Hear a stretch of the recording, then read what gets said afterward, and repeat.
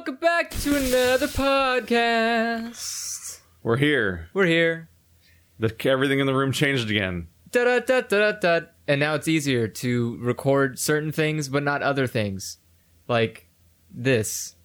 And moonshine. Yes, that was cold brew moonshine. All from the very best. What brand is that? Stumptown cold brew. Stumptown. Highest quality, always Isn't Stumptown the same company when you bought the other made one? the nightmare thing I hated? Probably. The one that was like a carbonated ginger thing, and it's like... And you trusted them again. I didn't really pay attention. It just was unflavored, and I'm like, oh, cool, this one's just actually coffee. In a bottle you would find medicine. I mean, the alternative is to go to a vending machine and ask it to give me 2 hot coffees, then put them in your fridge, and then drink them later. Yeah. Just seems to skip. It seems like a decent skip just to grab this shit. But yeah, it's easier to do at home where I just have a Keurig next to where I work, and that's where my coffee comes from. I just go to Starbucks every morning. Mm-hmm. Well, you don't drink coffee. No. It's not comparable. Well, I've been drinking... You can't have caffeine. Yeah. I mean, I have been drinking... You just like to have green drinks sometimes. Yeah. So you go there and you try to play the fucking Starbucks lottery to see if you get poisoned or not. I've been doing green tea... has fun consequences for our Let's Plays that one time. I've been doing like... where you're like, I've been poisoned. So like we're in the middle... We're like about to record. Just got home from a theater. We got home from a theater. So I think Blade Runner. Yeah, it was Blade Runner, right? And you went to Starbucks and got the green tea, which has to have no dairy and it has to have no caffeine because you can't have either of those things. But you keep walking into a Starbucks like a lunatic. I'm sorry, I like drinks that don't taste like fucking orange Fanta. And so then you get the drink and you and like we're about to record the podcast. And you're like, I've been poisoned. It was true. I had. Hey, we can't record because you feel horrible for like an hour. Yeah, it's like you're playing with fire. What is orange Fanta? What are you talking about? That's all I drink. Otherwise, it's either orange Fanta or like Starbucks drinks are the only two like not water drinks I drink. Otherwise, I just drink gallons of water every day. I'm like 90% water weight. Have you considered just trying Jamba Juice? You're specifically going to Starbucks for a smoothie and trying to dodge all the dangerous ingredients, and it's like you could just try the actual smoothie place, which is actually closer. I could, but like, is it closer? I think it's closer. There's the one by the high school, I think. Which high school? The one by this, one of our 17 subways. Oh, okay. The one that's under construction right now, and they're adding all the stands, which is weird because is there one right there? They're fucking up that whole. I think there's one right there. I think I haven't because that's where I haven't lived in this town. Literally for a where while. the Starbucks is. I haven't lived in this town for a while, so I'm all mixed up. But like the only thing you have to watch out for, I think, there is that there's some things that have lime sherbet. Why? Wait, doesn't that not have dairy in it though? Sherbet should. Sherbet's ice cream. Wait, sorbet doesn't have ice cream. Sorbet doesn't have ice cream. I learned those are different things. Yes. People were getting on my pronunciation of sherbet, and then we had this fucking magic school bus moment where we realized that they're different things. It's not a mispronunciation. They're literally different. Somebody thought you were saying sorbet wrong. Yeah, they're like, that pronunciation, sherbet. It's like then we find out they're completely different things entirely. And like sorbet is some kind of non-dairy ice cream like substance or something. It's specifically not cream because that's the cream. That's why it's called sorbet. Yeah.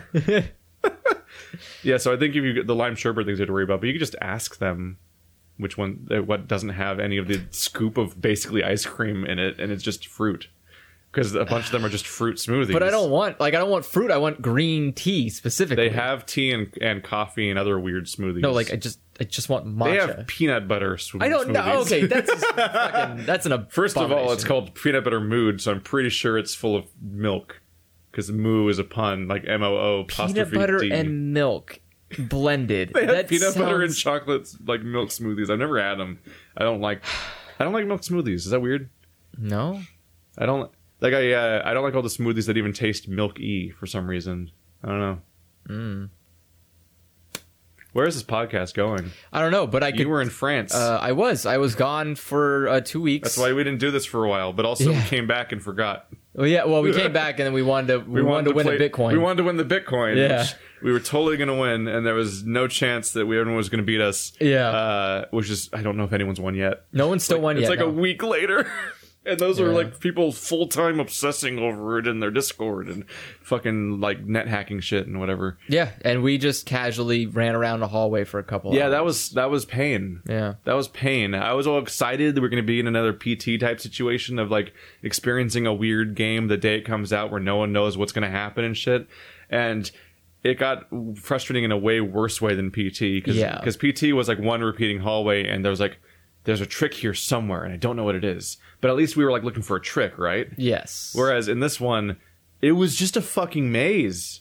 It wasn't like, even but it wasn't even a maze. It was just it was a likely like procedurally generated shit maze that's just incredibly massive and devoid of landmarks largely. So it's like you like when we finally gave up like 5 hours in, your entire last hour, I think you only found one room at the end of the entire hour, right? Yeah, which was the room that, based on what I found later, but what we found so far, they still haven't solved, right? No, they did. You just stand in the room next to the bed. You don't do anything. You just stand in that room. So I would have won it if I had They still hadn't solved it for like days, though, I think. No, they have, I think they only have like, I think it's like 15 of the 24 needed words, and it's like... To back things up, there's a game called Monte Crypto. Monte Crypto, the Bitcoin Enigma or something? Yeah, the Bitcoin Enigma. And the idea is somebody made an indie game to capitalize on the current press for Bitcoin and everything. The very volatile prize of getting a Bitcoin has been hilarious to watch. Is like they're getting closer. Well, it's dropping in price, and it's like, well, they're your prize is melting before your very eyes. Like every time someone posts on the Discord, like they're getting closer, I check the Bitcoin price, like, oh, it dropped like 1,000. I'm like, yeah, this is like the worst. The idea is that it's like a puzzle game / ARG thing where the person who finally solves the final thing gets a password that you can use to get a Bitcoin from a visible like wallet that everyone can see. Yeah. And the idea is that there's 24, because there's 25 rooms, but one of them's starting room. There's 24. It's a 24-part password where when you have the entire password, you can decode what you need to get the Bitcoin from the wallet, basically. So the first one to do that wins. Yes. Which, by the way, I read into the process of that where you have to get the program on your computer and download like crazy gigabytes of stuff. Like it's 14. Like you got to be 14. Doing. You basically have to do that in advance, right? Or no, like it's 100. You should be doing that in advance. Yeah, basically. You're supposed to, because otherwise, like I got the password, I can't get it. Shit, and somebody beats you to it because you didn't do that part yet. Yeah, but like it's a game that I'm still strangely happy exists. I hate it. Like. I got frustrated with PT because it doesn't let you finish it because it's blatantly PT was a game that was blatantly designed for you to talk about on the internet basically and find the solution that way because it was a marketing. Yeah, it's a marketing. Yeah, it was a marketing gimmick. This one, this game is like unplayable essentially. As a game, it's unplayable. Yeah, because you start off in a starting room and they. At first, it's like there's a suggestion that they might make it almost playable by having like these weird trails that kind of guide you through the maze a little bit. Yeah. But that only leads you to like 5 of the rooms out of like 24. And then after that, it's like you can't find anything. There's no landmark system. There's no way to like draw a line where you're going to see where you've been or anything like that. Yeah. There's a map, but the map only covers like 1/5 of the overall game area. And you can leave a message on the wall, but for no reason. Yeah. Because the message on the wall, 1, doesn't show up on the map, so you have no idea where you left that message. And 2, it blends in with every millions of messages. Because yours don't even look different from everyone else's. Yeah. So like the message thing is just there because they thought Dark Souls was funny, but they wanted to make it worse. But also has the worst kind of map because it's a map that doesn't show you where you are right now. It's just like an etch and sketch map where it just draws a line everywhere you've been, which means that quickly you can't tell which part of the line is where you are right now.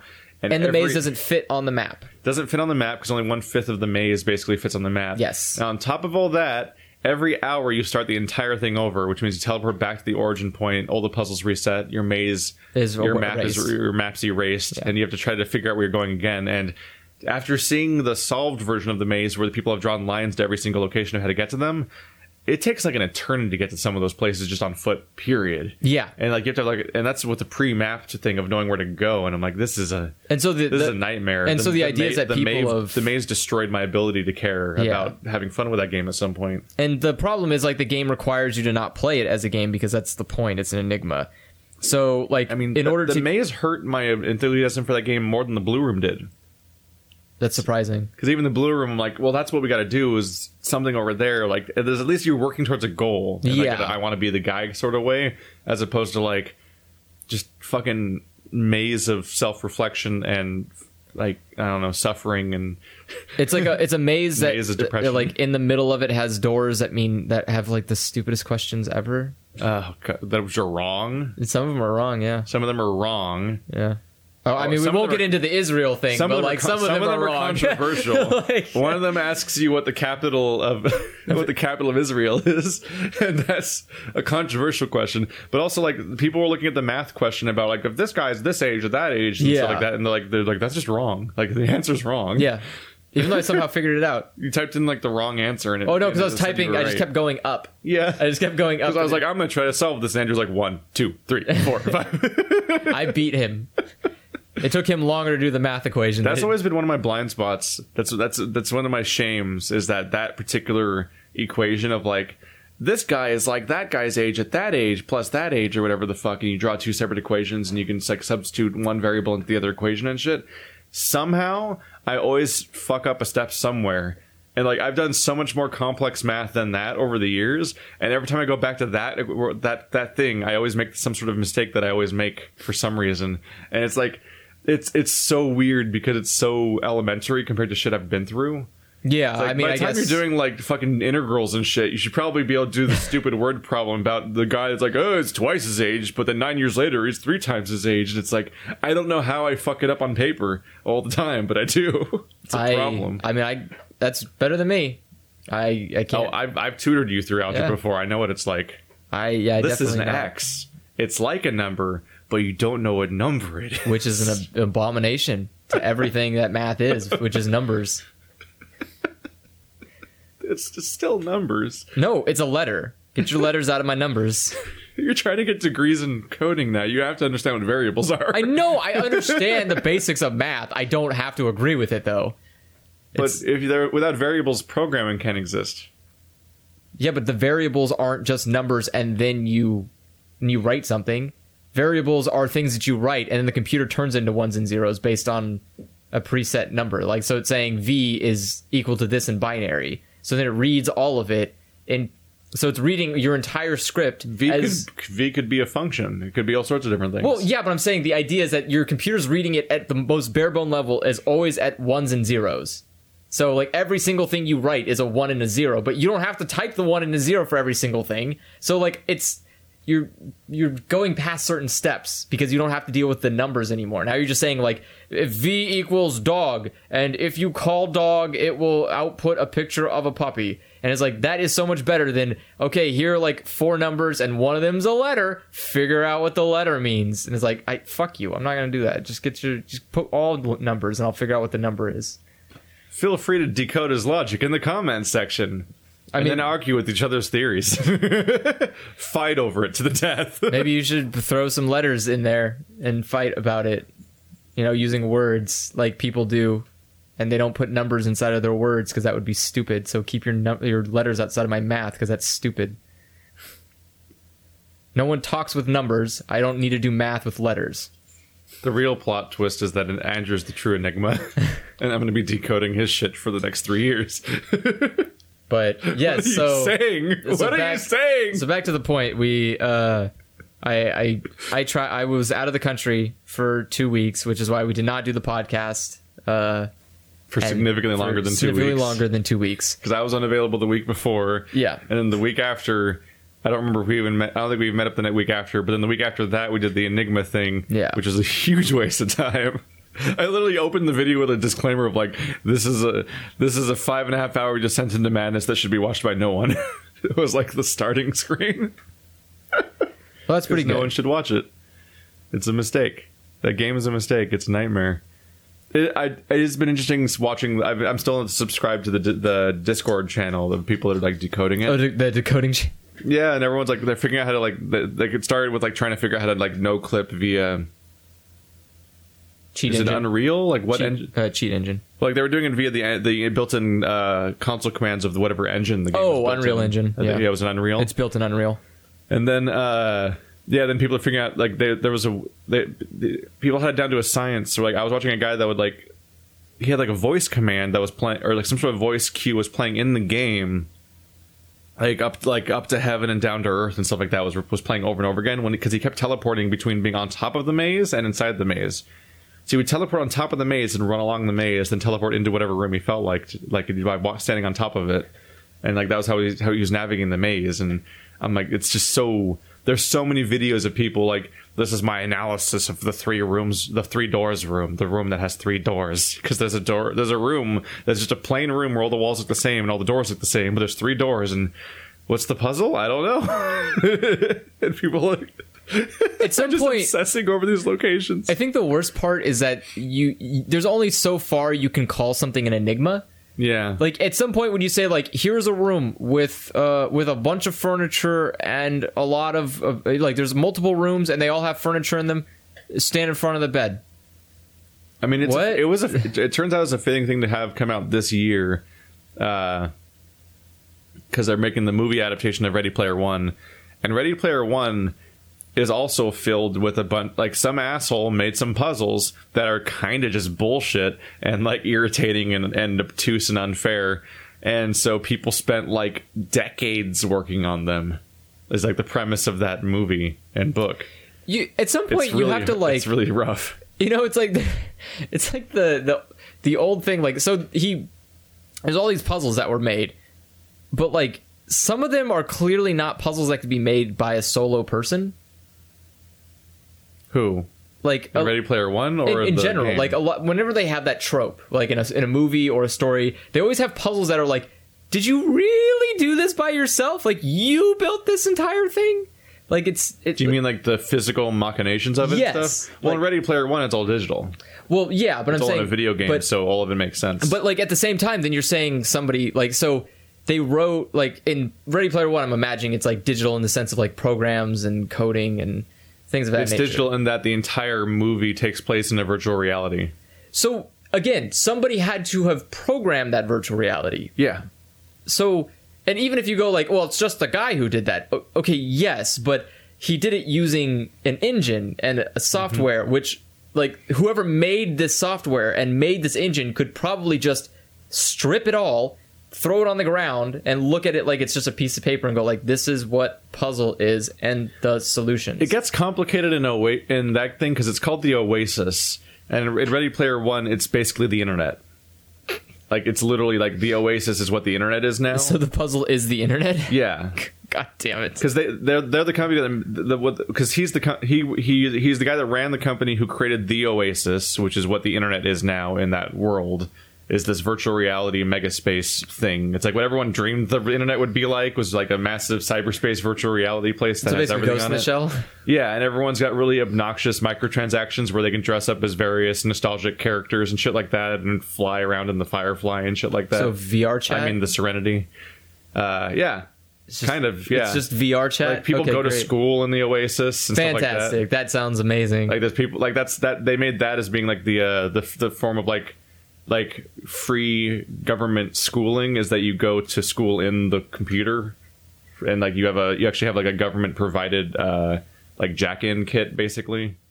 And like, so what? Do you have a government issued teacher who shows up and is like, because being in the Oasis, hey kids, let's get hip with the VR, and it's like, grandpa. Being in the Oasis is treated as being like a basic right, like plumbing and shit, which is funny because their society is so fucked in that book that like the idea that that's the one thing that they're allowed is like so like, oh fuck. So it'd be like the like concept the priority of, structure of that world. What is it? Yeah.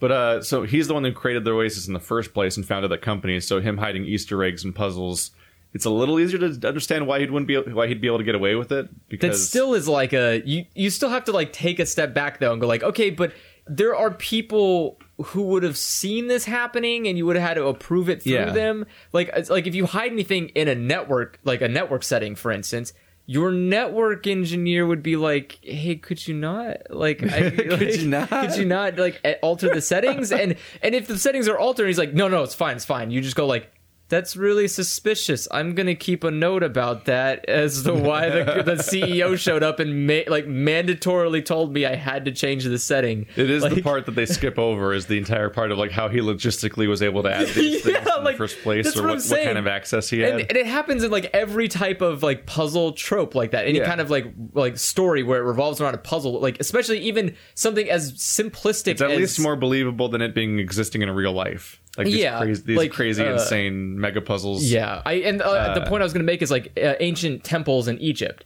where you're like, we built booby traps, but like, somebody built those booby traps, and why don't they know how to not booby trap? Like, exactly. Like it's just that's the question that came up when we were playing Hammerwatch. Oh, like Hammerwatch, and like you get in there and it's a square shaped hallway, and like there's just random side rooms where it's like, here's a bunch of weird spikes coming out and arrows shooting everywhere, and there's a chest at the end. It's like, who made this and how long has it been running? Like, how many arrows has it shot in like the centuries it's been sitting here? It's like Minecraft, and behind the scenes there's some like weird redstone thing that's producing arrows indefinitely and then putting them into the thing. Like at some point, a lot of video games you can only buy into a lot of video games and how their setting even exists if you contextualize it as being like Legend of the Hidden Temple, like it's like it is a game show, like it was all placed here as a challenge. Because otherwise, what the fuck? Why is it there? I mean, who set this up? That's pretty much I mean, Sonic's that way too. We always make that joke about this is how I get to work. It's like Robotnik builds the most incomprehensibly complex like buildings, and you're like, where is even the regular entrance, Robotnik? Like, isn't there a door somewhere? Where's the front door? And where's the chemical plant? Where's the chemical plant employee entrance? It's almost baffling because you think about it in that aspect. You go like, oh wait, Robotnik's always in his flying car. So like, of course he just like the way to get into any building has to be some kind of like weird dock. But at the same time, you go like, but then why did you even build the rest of this, Robotnik? I don't know. And who is this for? Yeah, it only gets weirder when you get to the 3D Sonics, because then it's like you're gonna go off to like Selena and go date your waifu girl and everything. At least Selena is a town. Yeah, but then you get to but then like the next place you get to, there's like a fucking like loop-de-loop, and like who made the loop-de-loop that only Sonic can traverse and no other characters? There's just random loop-de-loops for no reason and weird like 45-degree tilted walls. Like, what are you, fucking banking for race cars? Like, who's gonna be on these roads? and like the worst part is like all of those places that you go to are just filled with only robots from Robotnik. Like, it's a place that literally Robotnik had to have set up that loop-de-loop because no one else lives in this area.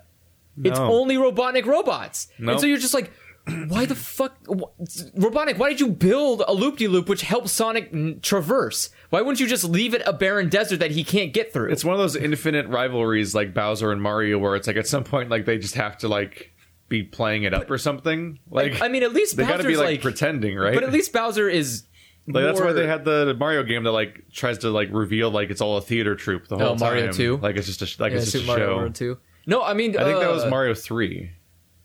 Was it Super Mario 3? 2 was the weird one. That was different. That was a different game entirely. I think it was 3 where like 2 was Doki Doki Panic. Yeah, I think 3 was the one where like all the different like that was the one where you jump at a weird box that was rotating power ups and that'd be reward at the end of a level. That was 3.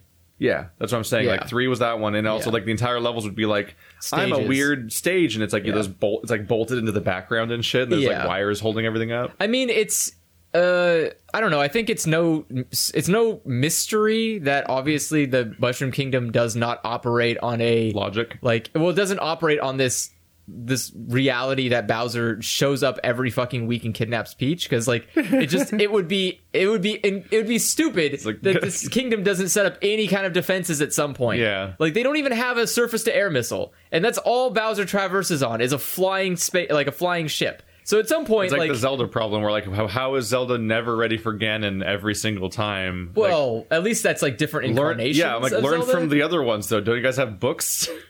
Sometimes, I mean, what? Like Wind Waker, literally Hyrule's just in the ocean. In half the stories, it seems like Ganondorf just walks in and takes over. It's like you guys haven't heard about the last 60 times this happened. I'm more surprised that it's always usually the same situation. It's always because it's. Like Ganon is always the same. It's like how Link and Zelda are usually the same roles, where it's like, yeah, Zelda's always the princess and Link is always just a random dude. But a dude named Link. But the But like Ganon is usually always a fucking Garuda. So like when he shows up, you go like, it's him. It's fucking Ganon. He wouldn't show up to Hyrule otherwise. Why would there be a fucking male Garuda here except the only Ganon? one apparently. Yeah. So it's like it has to be Ganon. And everybody's like, oh yeah, come on in. It just turns into Ganon. Which is like the weird thing that happened in Ocarina is like she's like the only one who seems to recognize him as being the evil man, and everyone else is like just sitting there like, oh yes, come on in, come bow at the throne room, I guess. And like he's just like walking in, and they're like creeping in the window, and he like turns to look at them like the creepiest fucking cutscene. Which makes her seem like some sort of racist creep in that cutscene because she's like, she's like that person, he's evil. Yeah. Oh yeah, no one believes me. She looks like Zelda looks awful because she shows up as a kid. She seems like a terrible person in that cutscene until the actual like thing happens. Yeah, because like, oh shit, she's basically just racist because she shows up. She's like, the brown man is bad, and it's like, whoa, like okay, Zelda, let's be a little bit more forgiving here. They even fucked up in Breath of the Wild, which is the one where they already have their champion picked out, and everyone's gearing up with an army, and we're like, we're gonna take on Ganondorf. We're waiting for him, and they just fucking completely fail. Like the fight basically happens off camera, and they never stood a chance. I mean, like, son of a bitch. They failed because Ganon just showed up and was like, "And all of these things are mine." And that is the funny thing is that was the one game where they made mega weapons to fight Ganondorf, and all the weapons just got taken over by Ganon. I'm like, huh. I guess that's how it works. Okay, but also to its credit, they were stupid enough to tell the same story, which is like, long ago, we made all these weapons to fight Ganon. What do you think? He's not going to find a way to stop that?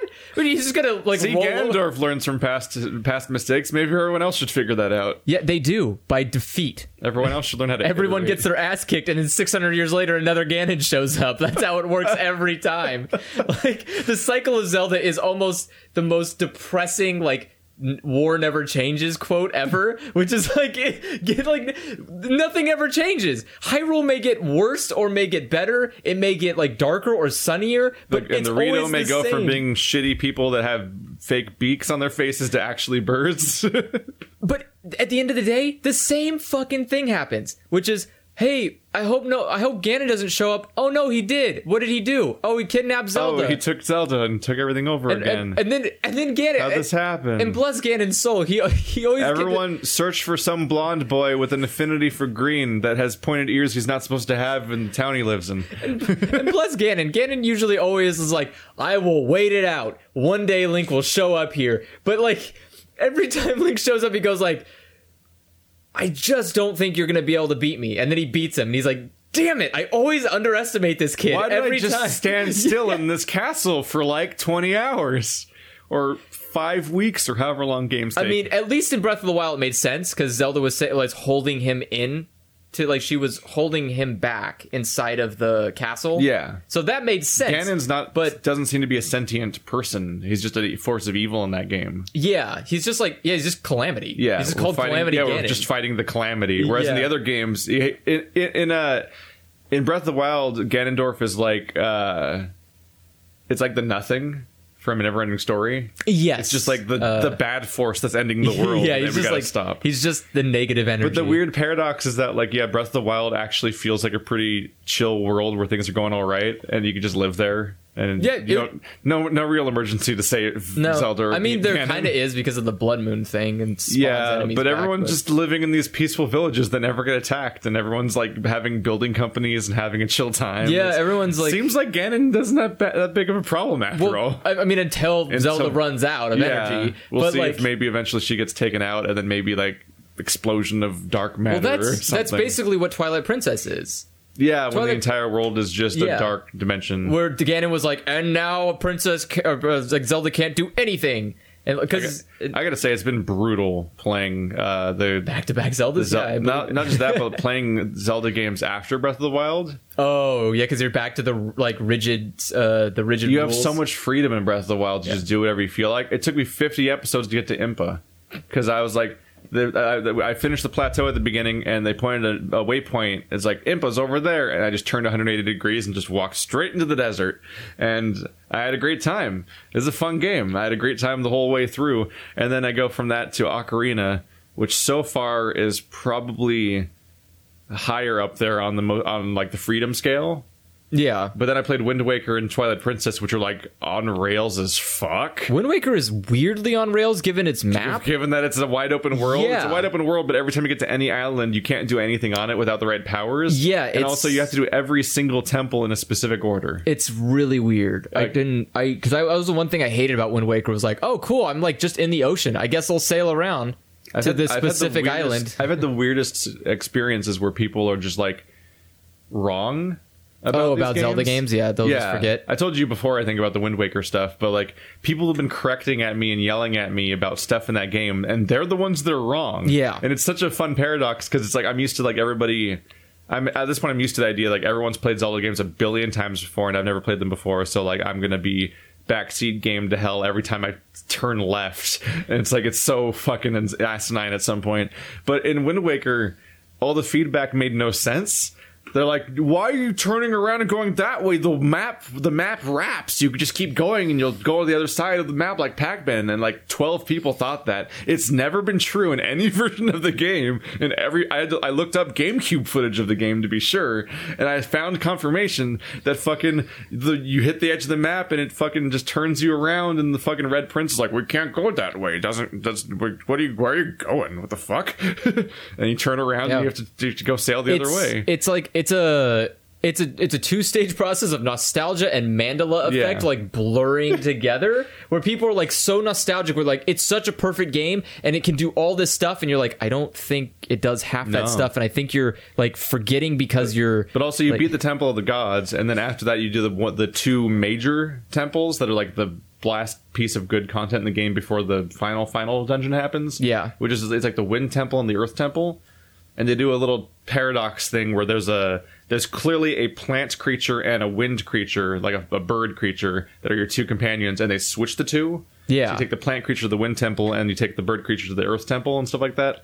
But everyone's like, you can do those in any order. You can do them in any order. And then they keep correcting me over and over again when I said, like, oh, you can't do them in whatever order. I have to do it the other way. Because I went to do one of them first and found you can't. So I went to do the other one instead because I'm like, oh, you can't do it. Because what happens is the little plant guy that likes to play the violin or whatever the hell. Oh, yeah. The Makar, I think, or something like that. He doesn't exist. Until you do the first temple? He's there at the beginning of the game. So he's there at the beginning of the game when you go to the Deku Tree in the first place. Yeah. He's one of the random characters that's there. He's there. The moment you do the Temple of the Gods or whatever, he disappears from the entire map.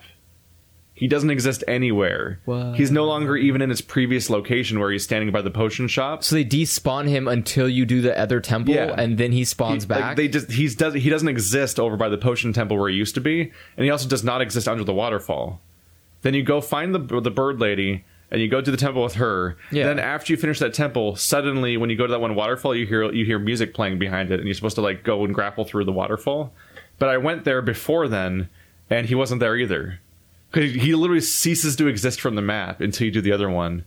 Huh. So everyone's correcting me about being able to do them in any order, and they're just all wrong about how to play this game. It's fascinating. It's one of the common problems with Zelda is that I think there's almost so many, and they're so formulaic at times that like your brain starts like melding them together, and you're like, I remember you could do this thing. It's like, no, that's like a different Zelda. I think you're mistaken. The lack of freedom is frustrating.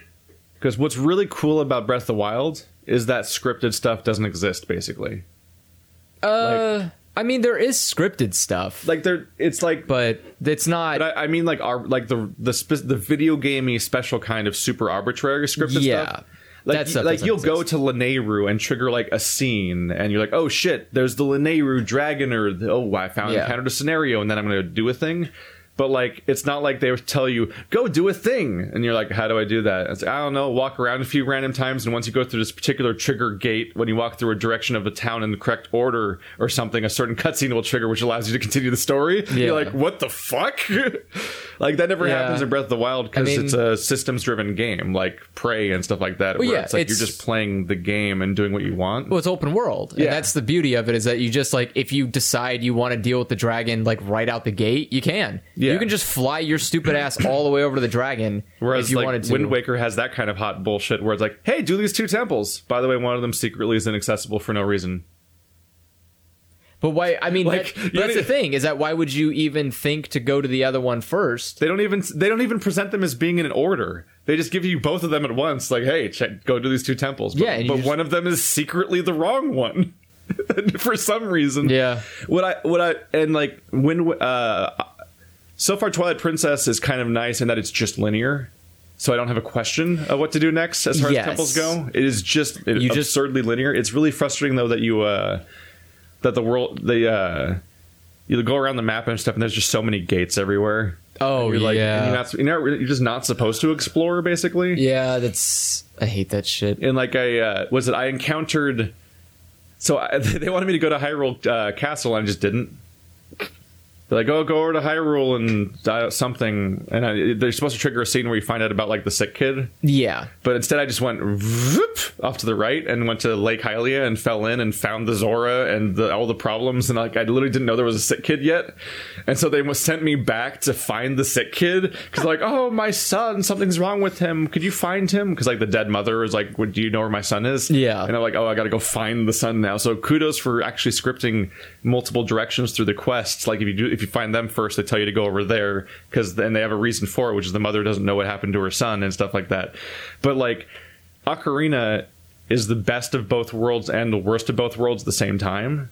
It's like a train wreck nightmare. I can see what you mean in that sense. Because here's the good thing about Ocarina. You can do temples in weird orders. You can. Yeah. I did. I was blowing people's minds in the comments because I was doing like. Did you like do Water Temple at like a really weird time? I don't know the exact temple order I did, but it was weird. Like I think I did 2 temples before I even went to the Leaf Temple.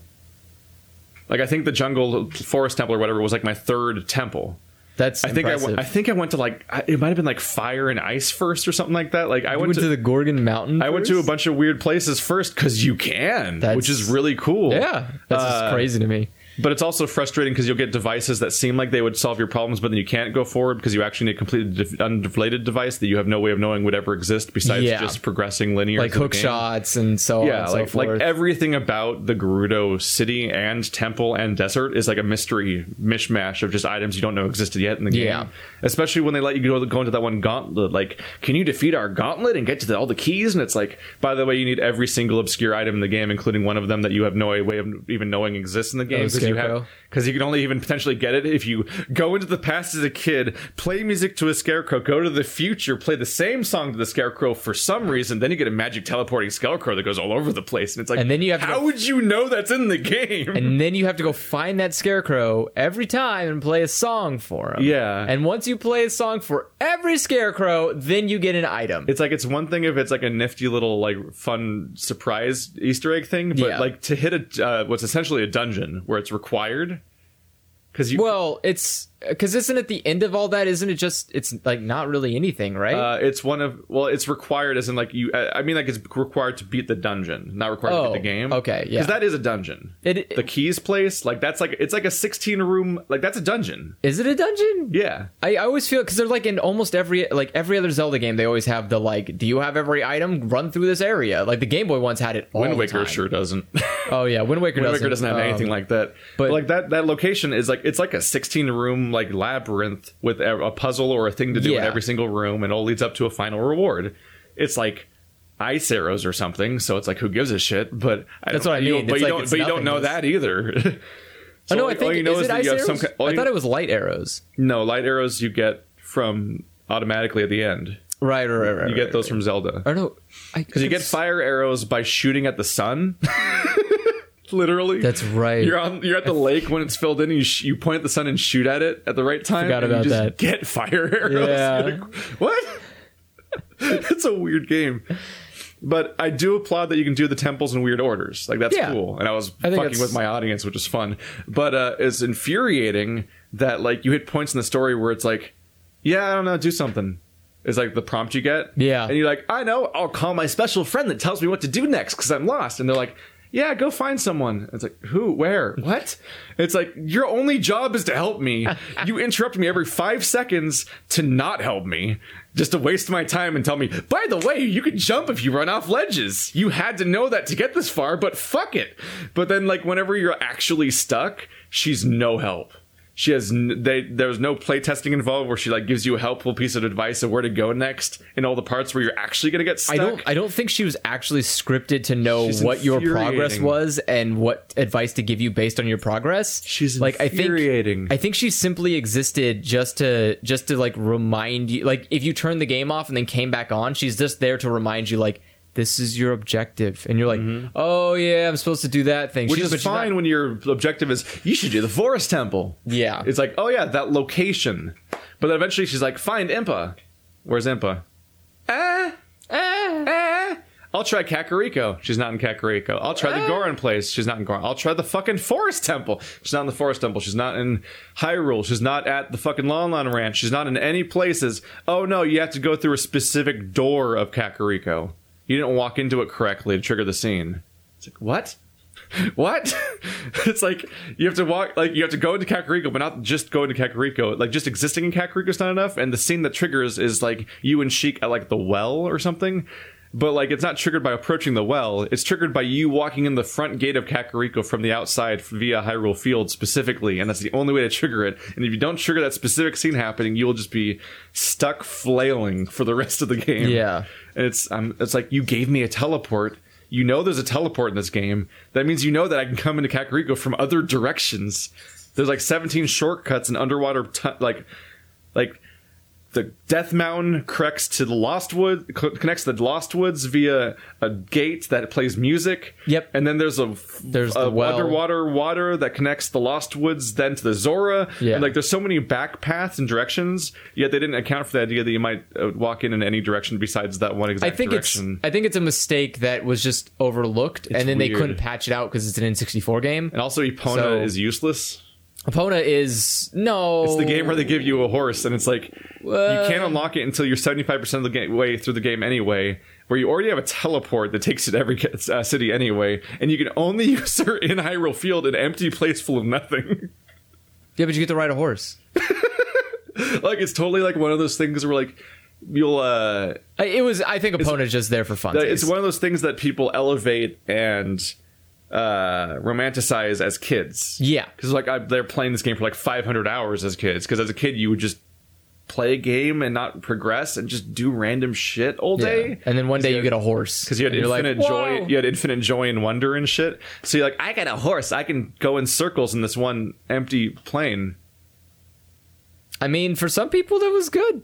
I mean, I think the horse was there for funsies. Yeah, later on Epona becomes like a very like every game, there's always some kind of like mount or some kind of like it's either Epona or it's some kind of other. Epona usually does something, kind of. But like she's useful for like because the maps keep getting bigger. Although I do continually question what to do with her in like every game or whatever replacement she has. Like in Breath of the Wild, there was the problem with like they're like you could do climbing and verticality. It's like, and goodbye horse. I would like ride a horse across one open plane once, be like, oh, that's going to be some legwork to get over there, and I'd ride him across, then I'd climb up a wall, and then you just watch me slowly circumnavigate the entire map on foot, going from mountain to mountain and finding 17 different shrines and crazy things, and you can see the horse icon on the map like 17 miles back. I'm like, oh, I remember that was in like episode 60, and I'm like episode 110. It's like, goodbye horse. I just left you forever. I had that I didn't have that problem in mind because I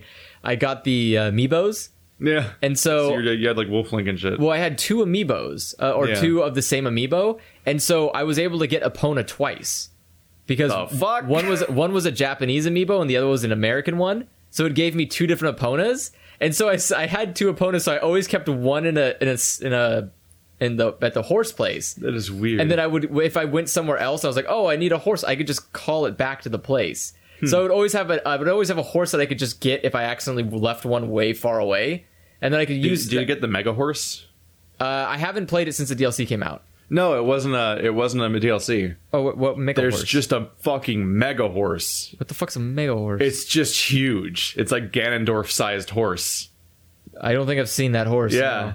There's just one plane in the game where you can find the giant ass horse. I don't know what to call it exactly, but it's like twice the size of all the other horses. That's odd. It's absolutely massive. I've never run into this. And mega it shows horse. up in with a gang of horses in this one part of the map next to some dangerous Lionels and stuff. And it's a pain in the ass, but you can tame it and just have a mega horse that's just completely unreasonable. Then you have a supersized horse for some reason. It's just there in the world. I love that game because it's full of so much random bullshit like that you just find. Yeah, I felt so underwhelming because like the moment they were like, oh, I'm gonna introduce you how to like tame a horse, I was like, okay, that's kind of cool, I guess. And like the moment I was like, okay, I learned how to ride a horse, I used the amiibo thing. Yeah, and it was like, you got Epona. I was like, well, I guess I'll never mount a horse again because Epona's the best horse in the game, so that's cool. How weird it is, by the way, getting around in Twilight Princess. It's like it's super strange. It's really odd because every time it's time to progress in that game, you have to go into the dark world, so you become a wolf. Yes, and then once you're a wolf, you can teleport to all the teleport spots on the map that you have so far. But you're also pressing forward on foot as wolf, which is slow compared to being on a horse. Yeah. But then after you get all the tears of light, you then turn it into light mode, so you then become Link again, and now you're allowed to summon Epona, but like. You've already progressed through the area, so the only thing to do with Epona would be to backtrack as Epona because they removed the teleport feature when you're in light mode. You're like, oh, but the teleport was nice. Yeah, and so there's like almost you feel kind of like annoyed that the only purpose of the horse is to like go running all the way back to the starting village on foot as the horse, I guess. Yeah, basically. There's no other ways to do it and stuff. It's a weird way of getting around. Like I said, Epona's always weirder, or like a weirder element, because like as time goes on, they kept like trying to slowly refine Epona to be like, you're gonna be useful one day, horse. They at least made scenarios where you have to use Epona that makes sense in Twilight Princess. I mean, there's the wagon chases and the jousting scenes, of, and like, the world is bigger. I need a horse for this. Yeah, and like you can go from like all the way around Hyrule Castle, because Hyrule Field isn't just a small little one area anymore. Strangely, like, the game where Epona's most useful is Hyrule Warriors. Well, it's a Dynasty Warriors game, so horses are useful in Dynasty Warriors games. You call a horse and you go taking off. Yeah, I think you could have a horse in that game. I don't remember.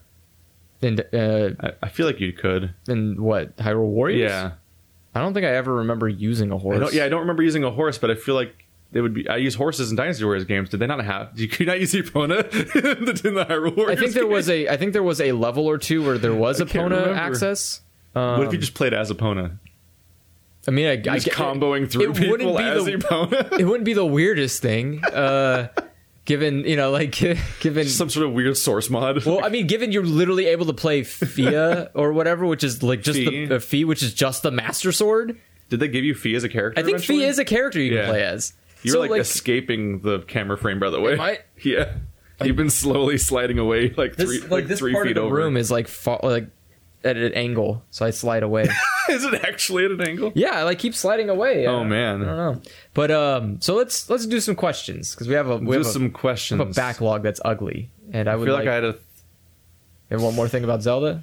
I thought I did, but I've lost it. Oh yeah, I've got a problem that keeps recropping up, and it's really embarrassing. In Zelda or just Twilight Princess? Every time I play a Zelda game, I can't figure out how to fight the bosses. Oh, okay. So there's a recurring thing, especially... The items are usually a good hint. It happened in Wind Waker a bit, but especially happened in Ocarina. Especially in Ocarina. Really? Is that I get into a boss chamber, and I would use up my entire first fairy before I do a damage to the boss half the time. Huh, that's interesting. Let's try this item. Let's try this item. I'll try attacking now. How about now? Or do I attack during this part? Sometimes it's you're hitting this with the sword wrong. What a very curious situation. There's all these weird moments where I'm how do I damage the thing? Would be a recurring problem. The first really bad one I remember was Big Octo. Oh, it's just a fucking nightmare boss. You have to chase him in circles, and there's something to do, and I can't figure out how to aim correctly, and the aiming is a nightmare to begin with, and the camera controls in playing a 64 game is a nightmare, and it's a boss fight about running in circles. I'm why did you make that? Yeah. But a really bad one recently was in Twilight Princess. You fight the Goron bodyguard guy in Death Mountain. Okay. He's all mecha armored, and you're on a disc that's wobbly. And I'm how do you hurt him? I'm how do you? I keep hitting him. I'm I know we're in a wobbly circle, and he's a sumo dude. It's Mario Party. I gotta knock him off. It's not how you don't knock him off. No. I'm gonna keep chipping at him, make him fall off. I'm gonna use my wind. I just got a wind boomerang this dungeon. Ha! Okay, and none of the items work. Yeah. So it's not an item boss fight. there's just some attacks with your sword that completely destroy him and other ones that don't. Yep. So like all of your attacks bounce off of him, but if you do like supercharged spinning attack, he like falls over a bit, and then you have to charge. Then you're like, with your shield, and that it's like I'm like, what the fuck? Yeah, basically you have to as you're on the like the top, you have to charge your sword and hit him, and then it makes it so he can be hit, but he can't like be hit regularly. Like you have to enter such an arbitrary like video game headspace. Yes, because like none of this logically makes sense about like how swords and armor and things work. The way that he just got like impervious baby, like that's his reactions to your two attacks. I mean, every Zelda boss is like that. Every Zelda boss is either like, you can't touch me, I am invincible, and it's like, arrow. Okay, well now I'm crippled, and it's like, what is happening? There's been such a journey from boss fight to boss fight of like, how do I hit like Bongo? I lost my goddamn mind trying to hurt Bongo at all, and he just keeps hitting you, and your character's vibrating the entire boss fight because the floor is moving. Like, I'm gonna lose my mind. I'm gonna lose my mind on this boss fight. Twilight Princess has been really easy though. Yeah, Twilight Princess. The temple boss fights, I'm like, that fucking guy with the chain and shit. That's a cool fight. Oh, yeah. You're pulling on the chain and making him trip and shit like that, and you're using the mag boots on the pieces of metal that are on the floor, and you have to not go on the parts that are not metal, or you'll eat shit. Yeah. Like, there's some fun stuff going on there. There's the Shadow Colossus boss fight in the Twilight water. Princess has some fun stuff, which is weird, because I think there are a lot of people who hate Twilight Princess. They think it's like one of the... It's a fun game.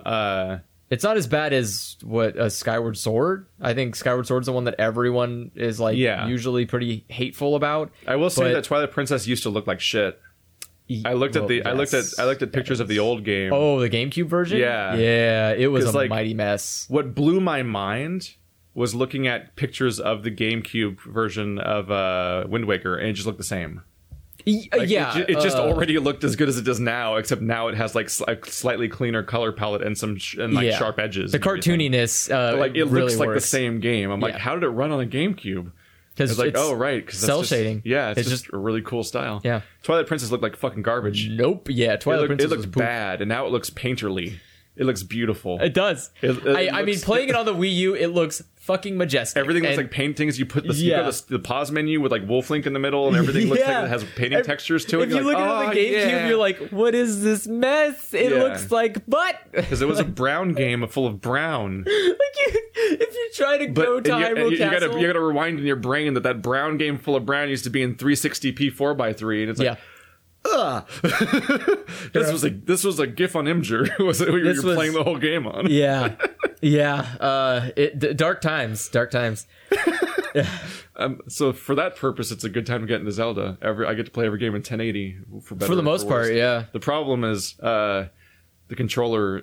God, I don't think there is actually. Is there a single Zelda game that hasn't been like main game Zelda games that hasn't been? No, HD? they've obsessively re-released every 3D Ocarina of one. Time, Majora's Mask. Annoyingly, two of them are handheld exclusive for some reason. Yeah, I don't like the Majora's Mask and make a Ocarina of Time, Majora's Mask double pack on the Switch. Fucking great, do that. I'm kind of I at some point I'm kind of baffled. Like, I just like. Who keeps letting Miyamoto just do shit sometimes?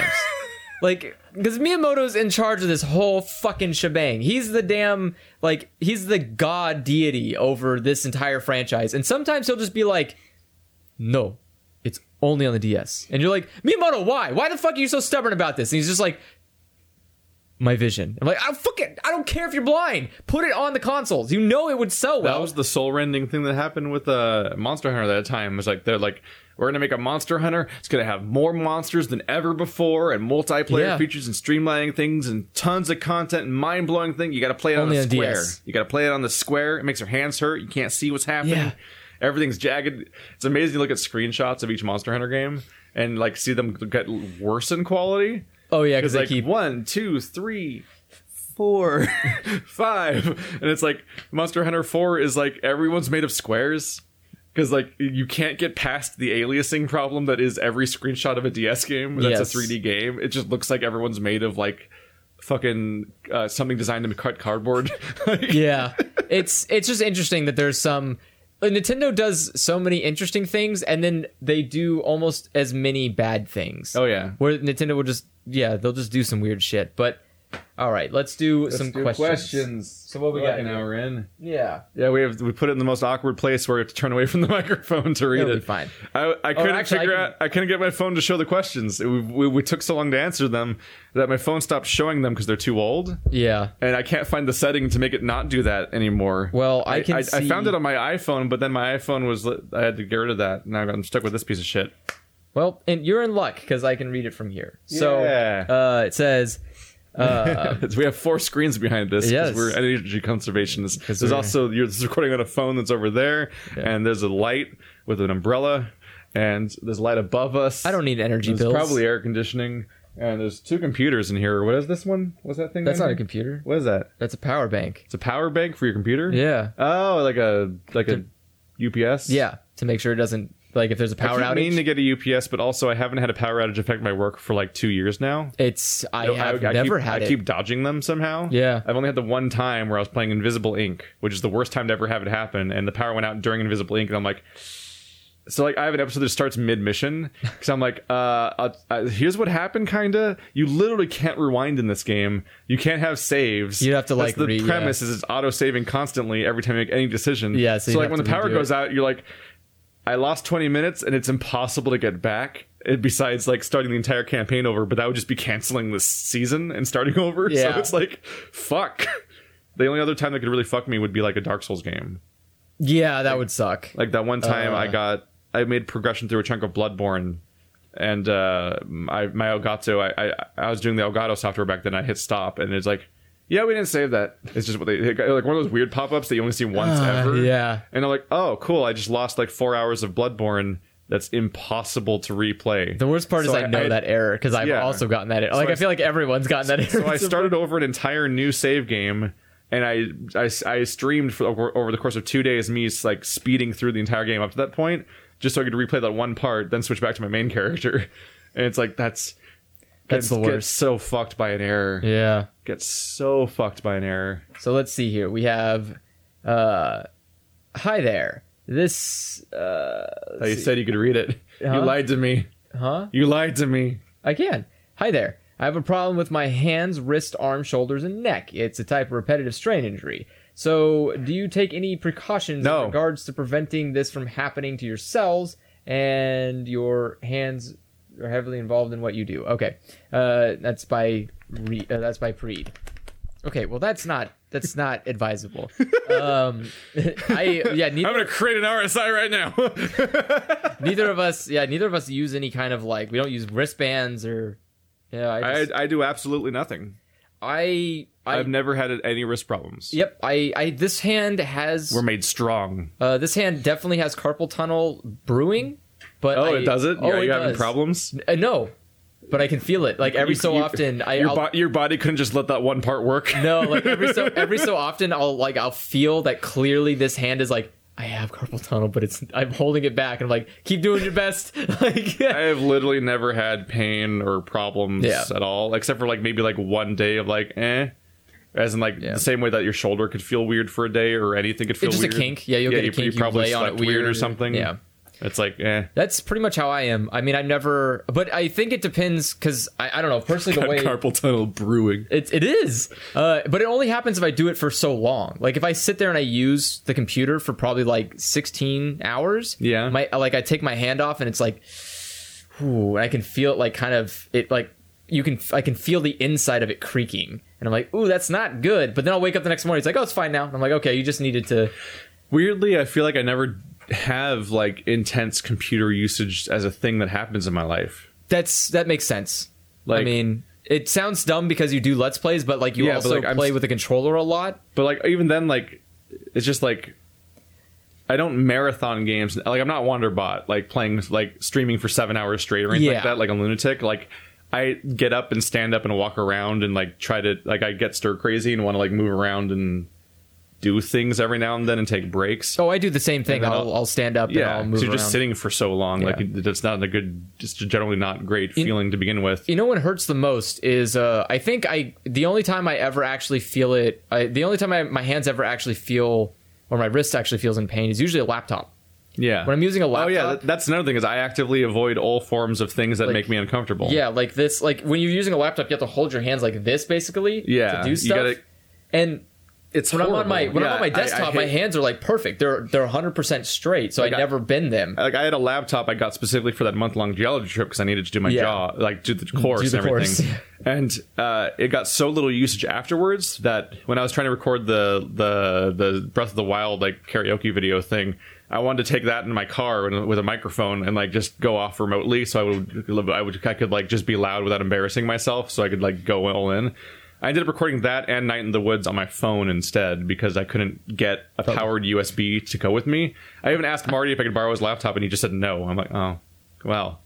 so like I'm off in my car just like singing into this device. I mean, your phone honestly can record pretty well. It did all right, but it's too tinny and weird, so I had to do a lot of post-processing things to try to fix it. Also, I suck. But like, fucking where were we? But yeah, like I can't.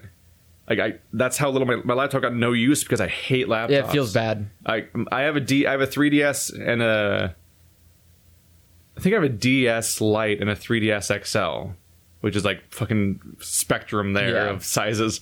And they both just sit there.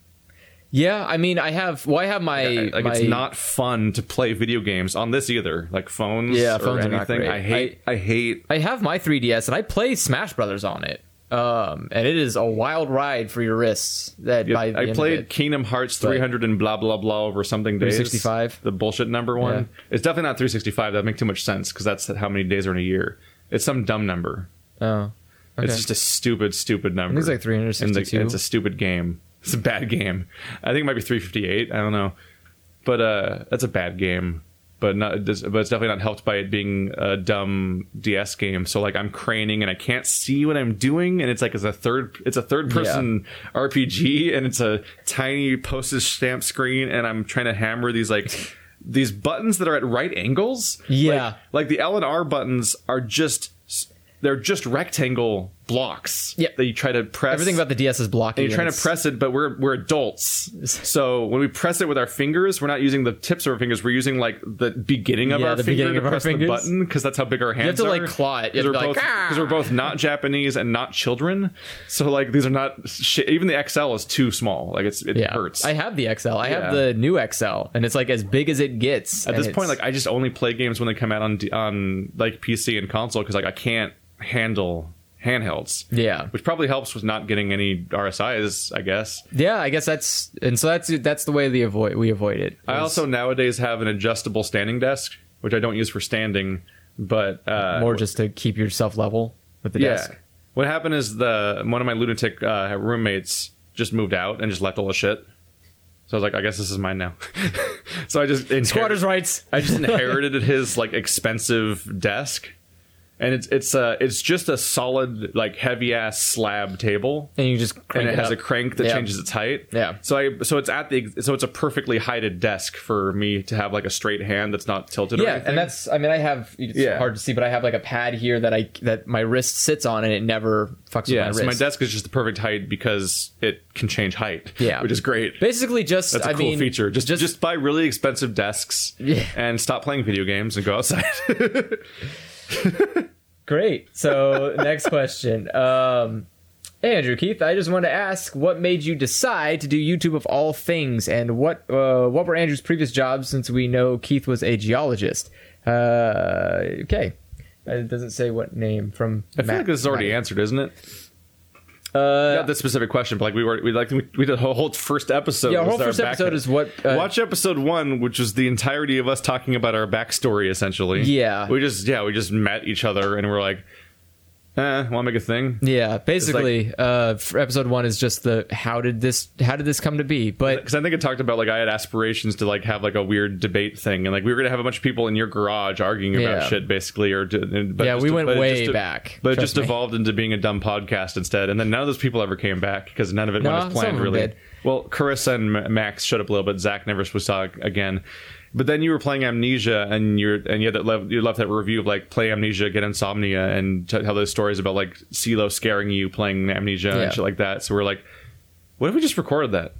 Yeah. And like I hadn't even heard of Let's Plays at all as a thing, It's just, I mean, I there was recording software that existed already. I had recorded like World of Warcraft and Random Crap before. I'm like, we could just record you being scared of a game. It's probably funny. And so I just put that on YouTube. And thus YouTube was born. But somehow it took us forever to get to that stuff, and we started off playing a bunch of Xbox Live indie games. Yeah. We went straight to that. That's the weird thing. We did. I don't remember the conversation or what happened, but our first recording session for Let's Plays was that we played like Akane the Kunoichi and Protect Me Night and stuff like that. I think it was because Baby Maker Extreme 2. Yeah. And that was our first session, and it was weird. It was post commentary. Yeah, we recorded the game, and then we talked over it later. We recorded it all. We talked over it later, but also it was, even that wasn't synced up correctly. Yeah, and there's so many frame rate and video problems and shit. Yeah. But yeah, so that's how we. I mean, just watch the first episode. You could find out how we got into YouTube. Yeah. As for previous jobs, all my previous jobs are like tech related, and one of them was retail. Yeah, people act like doing YouTube is going to be like a big decision you remember. Like it's monumental. There's no barrier for entry. You just do it. You can do it right now. You could do. Yeah. You have a phone. You could just blah blah blah upload, and then it's on. My phone's upside down. Then it's just on the internet, and no one will watch it, which is how everyone starts. But that's all it takes. You just make stuff no one watches and press upload. Pretty much. And then eventually you iterate. And then eventually, or you give up, like most people. Yeah. Let's see. Because the barrier for entry is super low, but the barrier for actually making it anywhere is super high, and that's not a choice. It's partly a choice because you have to stick with it.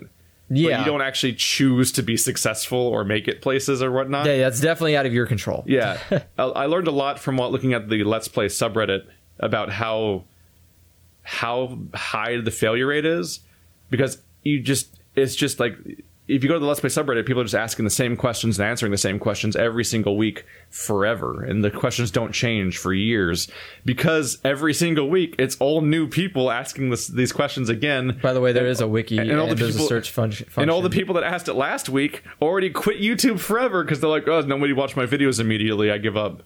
Because they expect they expect to be instantly like Markiplier and stuff like that. Yeah. And like, that it's a recurring thing for me and for both me and Wander, is having people come in and call our channels dead. Like, clearly your channels are dead. You're only getting 500 views. You're only getting 2,000 views a video and stuff like that. And it's like, in both of our cases, when people say this, we look at our social blade. It's like, yeah, we're literally our most successful month ever. We're at peak productivity. Literally never been better. We're growing faster than we've ever been doing. We're getting more views per month than we ever had before. But people just see view count as like, if it's lower than the big people, then you're dead. Yeah. And they don't understand how that's like completely insane. I mean, you literally start at 0 and go up, and as long as you're growing, you're not dead. But people seem to have this weird, like, fucked up fantasy idea that you literally just make a channel and it just spawns into existence at like 2 million subscribers and like hundreds of thousands of views per video. And if it ever drops below that, you must have done something wrong and dropped down to there. But you start at 0. Yeah. And like, you can't explain this to people. They're too stupid. It's amazing how stupid some of these people are. They will tell you to your face your channel's dead, and you'll like try to educate them, and they're like, "No, your channel's dead. You should just give up." I'm like, "What?" I feel like it's what? Yeah, I don't know. It's like, I guess people want less competition. If you go around telling everyone their channel's dead and they quit, then maybe it's just you left. It's so incomprehensible and bizarre. I don't know. So let's see. Next one. Hey, I've been watching Black Mirror recently, so what are some of your favorite episodes, and why are they your favorites? Oof. Andrew doesn't like the show. I like some episodes. You like an episode? You like the one about... I like 2 episodes. You like White Bear, don't you? I like White Bear, and I liked another one. I don't remember. I liked another one. That's not boding well. Well, it's hard because for one, it's hard to remember their names, but 2, I like the retirement home one. Oh yeah, everyone likes that episode. Yeah, that's good. Yeah, that's fine. That's a cool episode. Nothing wrong with. It's named after the location. San Junipero. San Junipero. There. Everyone likes San Junipero. San Junipero and White Bear. It's a good little movie. Yeah, that's it. Those 2. Yeah. Everything else is I don't need it. I like most episodes of Black Mirror. But what's your favorite? What's my episodes? favorite episode? Like, what is an episode you would watch right now again? All of them? What the fuck is wrong with you? All of them? Yeah. Okay. I would just rewatch any of them. Some of them are weaker than other ones, like the like the kid with the child porn. That one was weird. It was like the worst. That's I think also that's like the worst one ever jumping made. straight to spoiling the ending on that one. Was it? Well, they don't know which one I'm talking about. So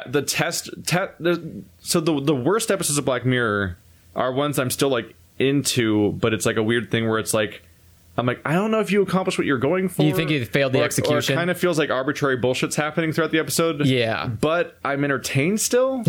Like a good example of that's Tester. Oh, like I find Tester as an episode entertaining, but I think it's a sloppy, weird episode. It's poorly written, but interestingly executed. It's like just existing in its premise is still entertaining. Like the idea that someone's sitting there and is like unaware that they're in VR and then like witnessing things. It's the idea it's fun. In an instant, somebody lives through an entire like virtual scenario that's designed to make all of their horrors come out at them. Basically, is like. That's enough. That's interesting. But like the premise as to why it's happening is really dumb. I think possibly the weakest episodes for me are... God, that fucking episode pissed me off so much too. Because I remember that. I remember the episode. Didn't he like... So one of the episodes that's really hard to watch is the one about the bees. Not the bees! Because the bees one is like... Where they're all like dying off. If you think about it too much, almost every part of it is a thing of like, if you think about it, you're like, what? Fuck, what? Yeah. Like it has too many logistical problems that distract me. It's definitely one of those, hey, this would be really cool in a sci-fi aspect. Please don't think about it in a Black Mirror aspect. Whereas possibly my least favorite episode is the one about the blue bear. Oh, I had like 3 episodes. What's that? I like the one from the new season, the one with the dog. The drones, the robot monsters. That's a fun episode. That's a good episode. It's a weird Black Mirror episode. Like it stands out, but it's a fun like robot apocalypse Terminator movie. I think it was like the best episode because so fucking grim. It's like a Fallout movie. I think it's really like the tone is great, and it's just this relentless chase with like a monster. It's just the best part is just how. It's so emotionlessly and endlessly chasing her. It has like nothing it will not else. stop Because it has nothing else to do. Yeah, that's its entire all life. It does is hunt you and kill you. People. Yeah, the fucking the people hunter like dog robot thing is like that's a good one. I think my favorite part about that is because I didn't know what to expect. Like when it starts off, you're just kind of like, this is kind of weird, like just people in a car. But like the moment it drops the bass, basically, which is like the guy takes the box and goes, "Oh fuck," and it just explodes, and like people just start dying. And you're like, just the realization of how bad it gets so fast. And like I was kind of like, you don't know what they're afraid of. No, you're like, why are they all skittish about? And so I thought there's so many things to be afraid of. Like I thought it was like in my head I was racing like, is it a zombie apocalypse? Is it like some kind of weird the ways it follows you and like all the things going on there. It took over a car and it was driving a car at somebody. I was like, it doesn't have legs. It's like it hacked the car. Yeah, but it can't reach the gas pedal. How is it doing this? And it's like sitting there like, I'm gonna get you, and then it just rams a car. It just like jacks into the cigarette lighter or whatever. Like but it like just keeps going. It just rams into another car and then jumps into that car and it's like, I'm in your car now. It's like, get the fucking out. It's like Cartman's Trapper Keeper just assimilating everything. Yeah. I don't like the comedian Blue Bear episode. Where he's like, I'm gonna take down all the politicians with my persona of being a comedian that don't take no guff. And he's like a virtual reality bear, but he's bad. That's my problem. It's like the premise is fine, but he's not actually clever or interesting. Yeah, the bear isn't actually saying anything that's like hilarious or like off-putting or anything that's like, whoa, my goodness. Like he's just like you take the guy from the second episode that does the fucking Shards My Neck show and have him and have that guy doing the bear, and suddenly he's going to be like the voice of a fucking generation, and then it's going to be really tragic when he gets unseated and just replaced because they don't know who's behind the scenes, and that's what happens in the episode. It's like he gets replaced by just somebody else when he doesn't want to do it anymore. But like even then you're still just like kind of going back to the same message that episode had already with 10,000 Merits, which is my favorite episode. Really? Yeah. We've been over this, I think. Yeah. That's still my favorite episode. But that's what I'm saying, really, because like I'm surprised it's still your my favorite episode. There's good ones. So my favorite episodes. I feel like you would have liked I feel like you would have been an avid fan of the last episode of the most recent season. The House of what? I don't know. I don't like. I don't like their anthology episodes as much. The ones where it's like, here's like a grab bag of ideas in an episode. I guess it just meant the ending was like, it's kind of a weird. The ending was kind of all right, I guess. I hated everything about that episode. I don't know, but for me, I like 10,000 merits or 10 million merits or 15 billion merits or whatever the number is, because I think it's one. I think it's one. Remembering that. I think it's 1 billion merits. It might be 1 billion merits. I remember. Or it's million. I think it might be 15 billion merits. Something 15? About that's. It's the second episode. Episode 2, season 1. To find. Yeah. It's the one with all the screens. Yeah. I really like the one where you rate people. Oh, okay. Sorry, I took it. You have to remember which one it was. Well, you said rate, and I thought you said rape, and I was like, "That's which, no. Which is that episode?" No, the one where you're like Yelp reviewing every human. Oh God, yeah. And it turns it's this fucked up, corrupt thing where like it's this. And if your stars aren't high enough, then like it's a rating system that creates a caste system within their society. Yeah. But also there's like a black lottery moment, or not black lottery. It's just the lottery. Yeah, I always call it black lottery for some reason. I think it's because it's like the black spot. Very racist. I think of like the black spot stuff that shows up in a completely different type of lottery thing, like the Jack Sparrow shit. Oh, okay. So I'm thinking of like black spots, which is a different thing. That's like a Davy Jones locker problem as opposed to the lottery where you draw. I think you just draw straws or slips or something. That age old Davy Jones. There's a black spot on the paper in the lottery. Oh yeah, the black spot is the short story lottery where like they stone you to death if you draw it, and then they did South Park episode about that where they're like doing it for the harvest. They're like murdering Britney Spears and her head's blown up, and they're still gonna go after him. And then like they hold up the sign for like the next harvest is going to be good, and it's like a picture of Lindsay Lohan as being like the next person they're gonna ruin basically societally. It's like that episode of South Park, but as a Black Mirror episode. Yeah, basically. Because it devolves into her life just slowly collapsing, and everyone's just watching it happen, and everyone fully understands how the system works and how it fucks people, but it's not hurting them. It's like the Purge. Let it happen. Yeah, it's like the Purge, or it's even elements of like fucking like the Holocaust, even where like they would come after individual. Black Mirror is about the fucking darkness of humanity. I know, but like it's like I'm over here like it's kind of like the Purge. Yeah. It's like the fucking Holocaust. Well, it is. Whoa. I'm talking about that element of like how individual groups of the population would be persecuted one by one, and all the people that weren't being hurt would just let it happen. Well, yeah, and I mean it's a thing of like they came for the blank. Yeah, statement. I mean we were talking about this before the podcast of like people always need that. They like enjoy the idea of there's somebody that's not them to hate. They like the idea that there's like somebody else suffers and it's not them, and they're like, ooh, that's okay. But then the moment it's them, they're like, everything is bad and I don't know why this system exists. And you're like, but you were a part of it and you would be okay with it if it wasn't you. Like, which is like, a thing we do right now. No, we don't. We always do that. No, we're literally never not turning a blind eye to the suffering of humanity. That's not what YouTube is. Where do these come from? Where do those come from? We're surrounded by video games and screens and nightmares that are created by suicidal Chinese people. I mean, it's fine. We put nets up. They can't kill themselves now. That's the thing. Now they're stuck. Just in case you forgot. Just in case you forgot about the suicide nets. They put up nets in those factories so people would stop suiciding. Yes, now the nets will catch them. And now they stay where they're really supposed to be and making phones forever. Hey, you know what? If it makes you feel any better, they're really talented people.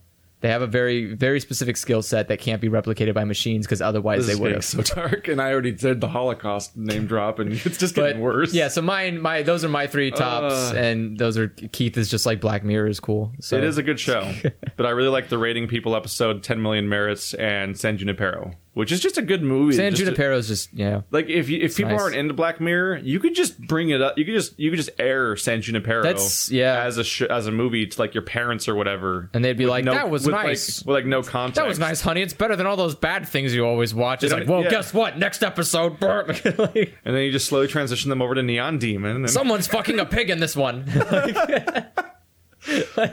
San Junipero is. I think for me, I liked it because I'm a sucker for romantic stories like that. Yeah, I'm a real sucker if it's like well done. And I also like that it's a world where weird, crazy shit's happening and it's not explained. Yeah, the whole time jumping thing was like, what? You have to pick up on it. Yeah, like it's something that threw me off. Is I've been reading The Last Wish, which is the first Witcher novel. Okay, and he just does shit. Like Geralt just does shit in that movie. In that book, and you're like, I'm sorry, you just made the Quern sign. The what? It doesn't. There's no intro. There's no like. there's no prologue chapter where they explain how the Master Chief happened and what the Spartan program is. Yeah. He just is a Witcher, and he just goes on a mission, and that's how the book just starts.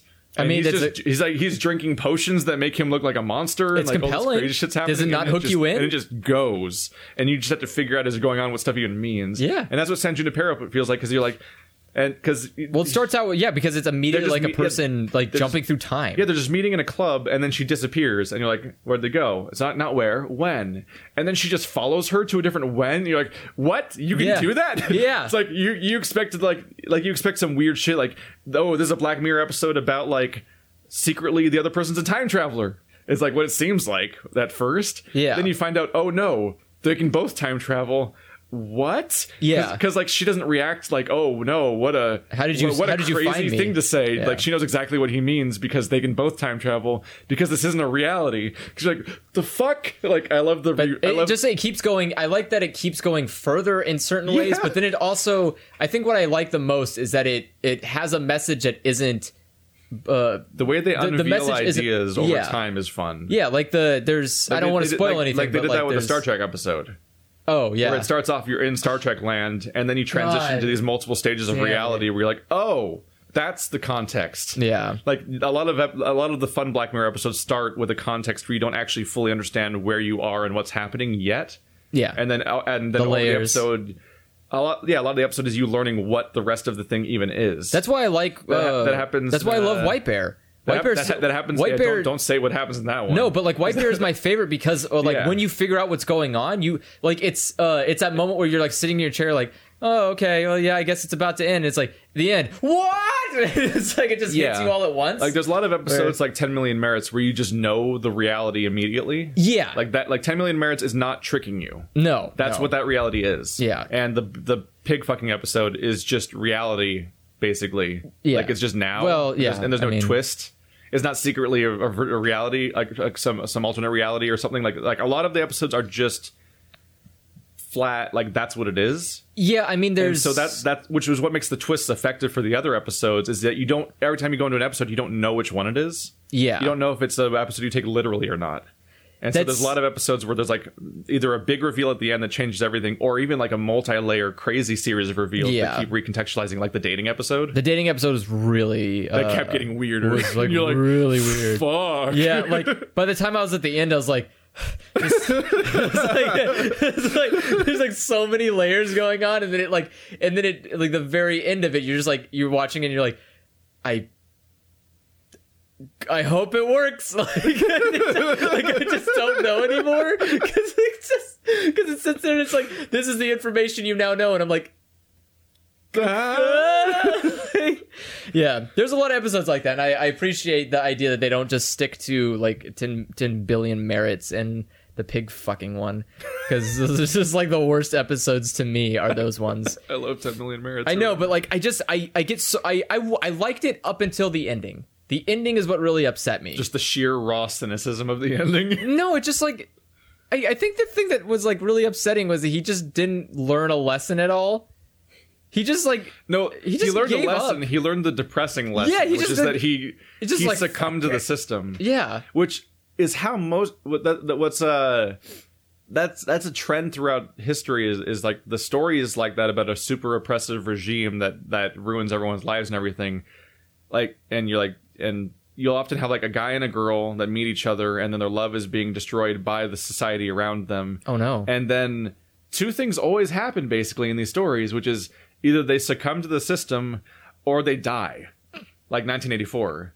Yeah. Like 1984 I think just ends with the idea with the game just the book just tells you like one day he's going to get shot in the back of the head by surprise. I think it's just going to happen one day.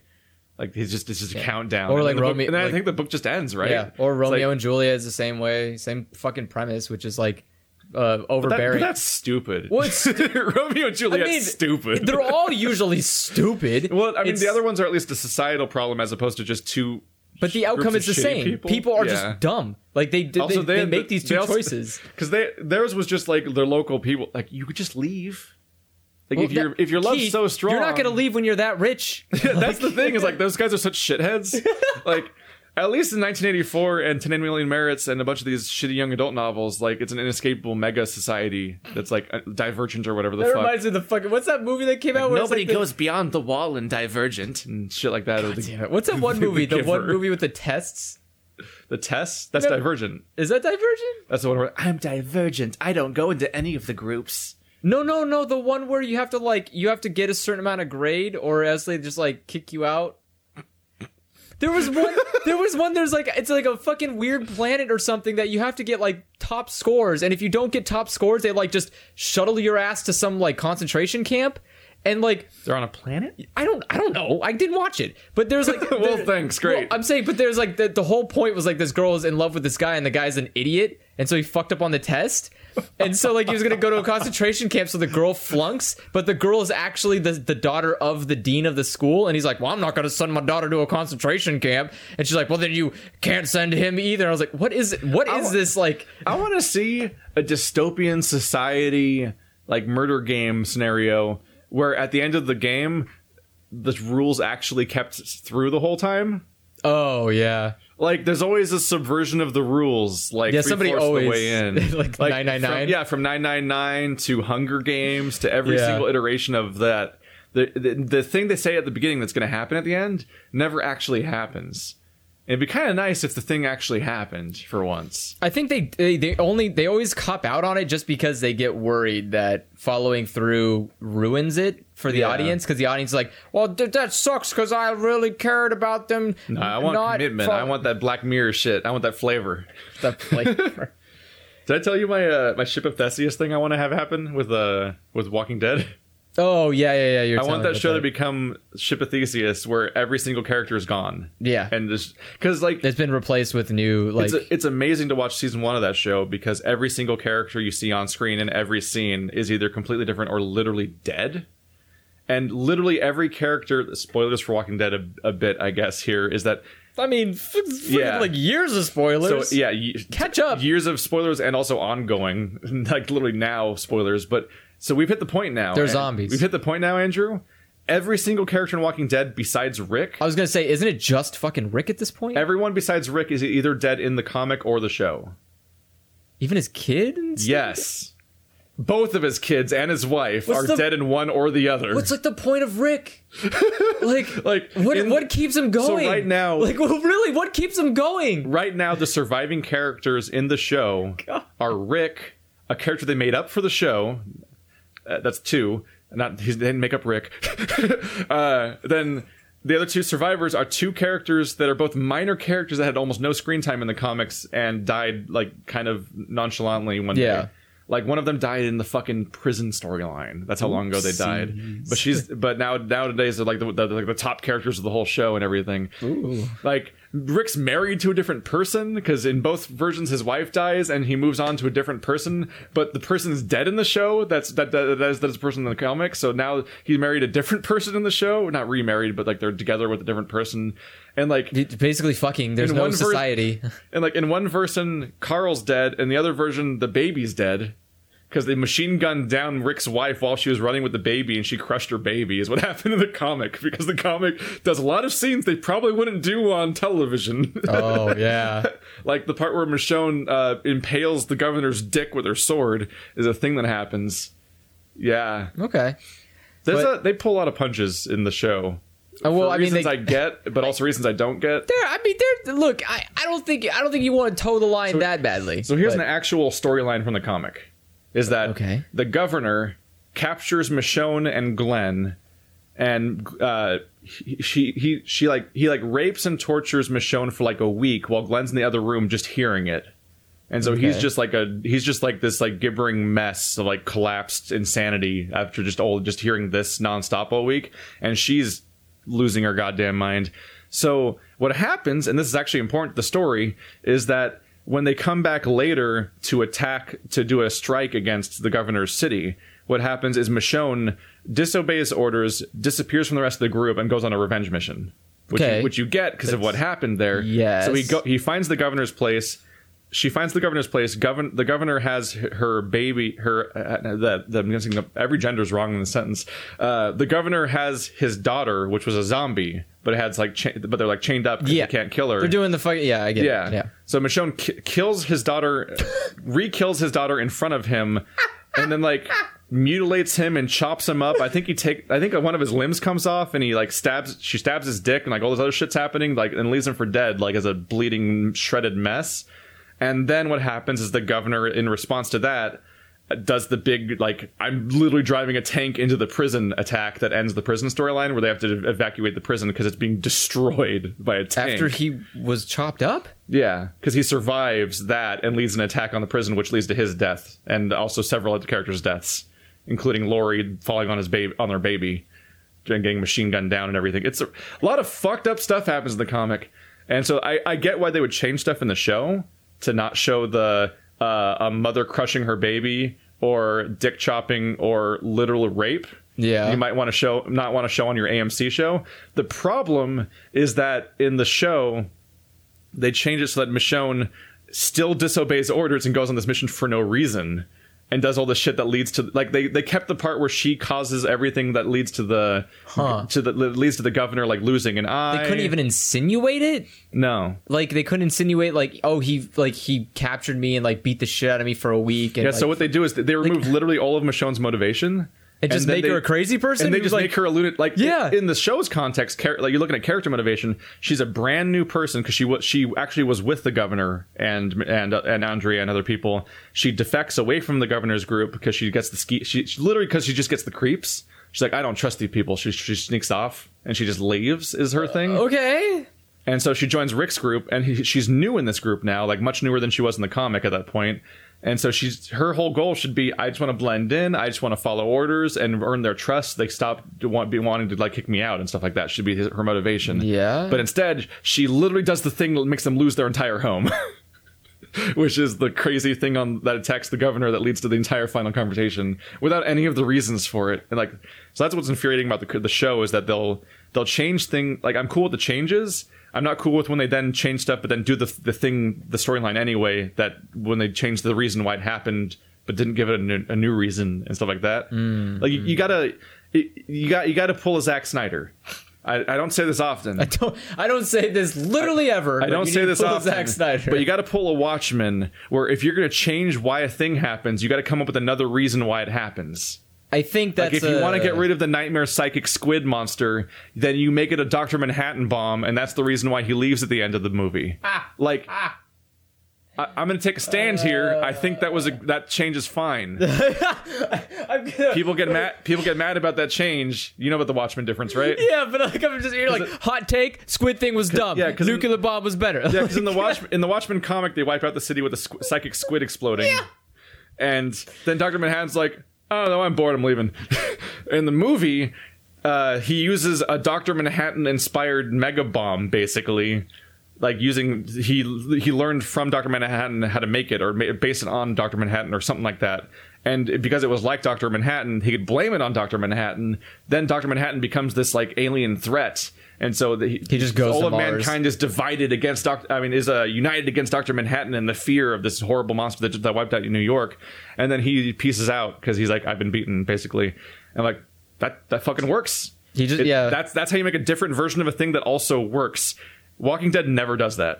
No. If they change something, but they do the storyline anyway, they just don't fill in the gaps. Yeah, so that's why they need to just get rid of that's why you want them to get rid of all the characters. Yeah. So that way it's just its own thing. On a regular basis, the characters that didn't exist in the comic are the best ones in the show.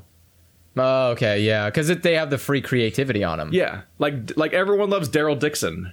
The guy that had the really bad video game? It's Merlin Durrell. Yes. Merlin Earl. It's Merlin Durrell in a game. Durrell. What could be better?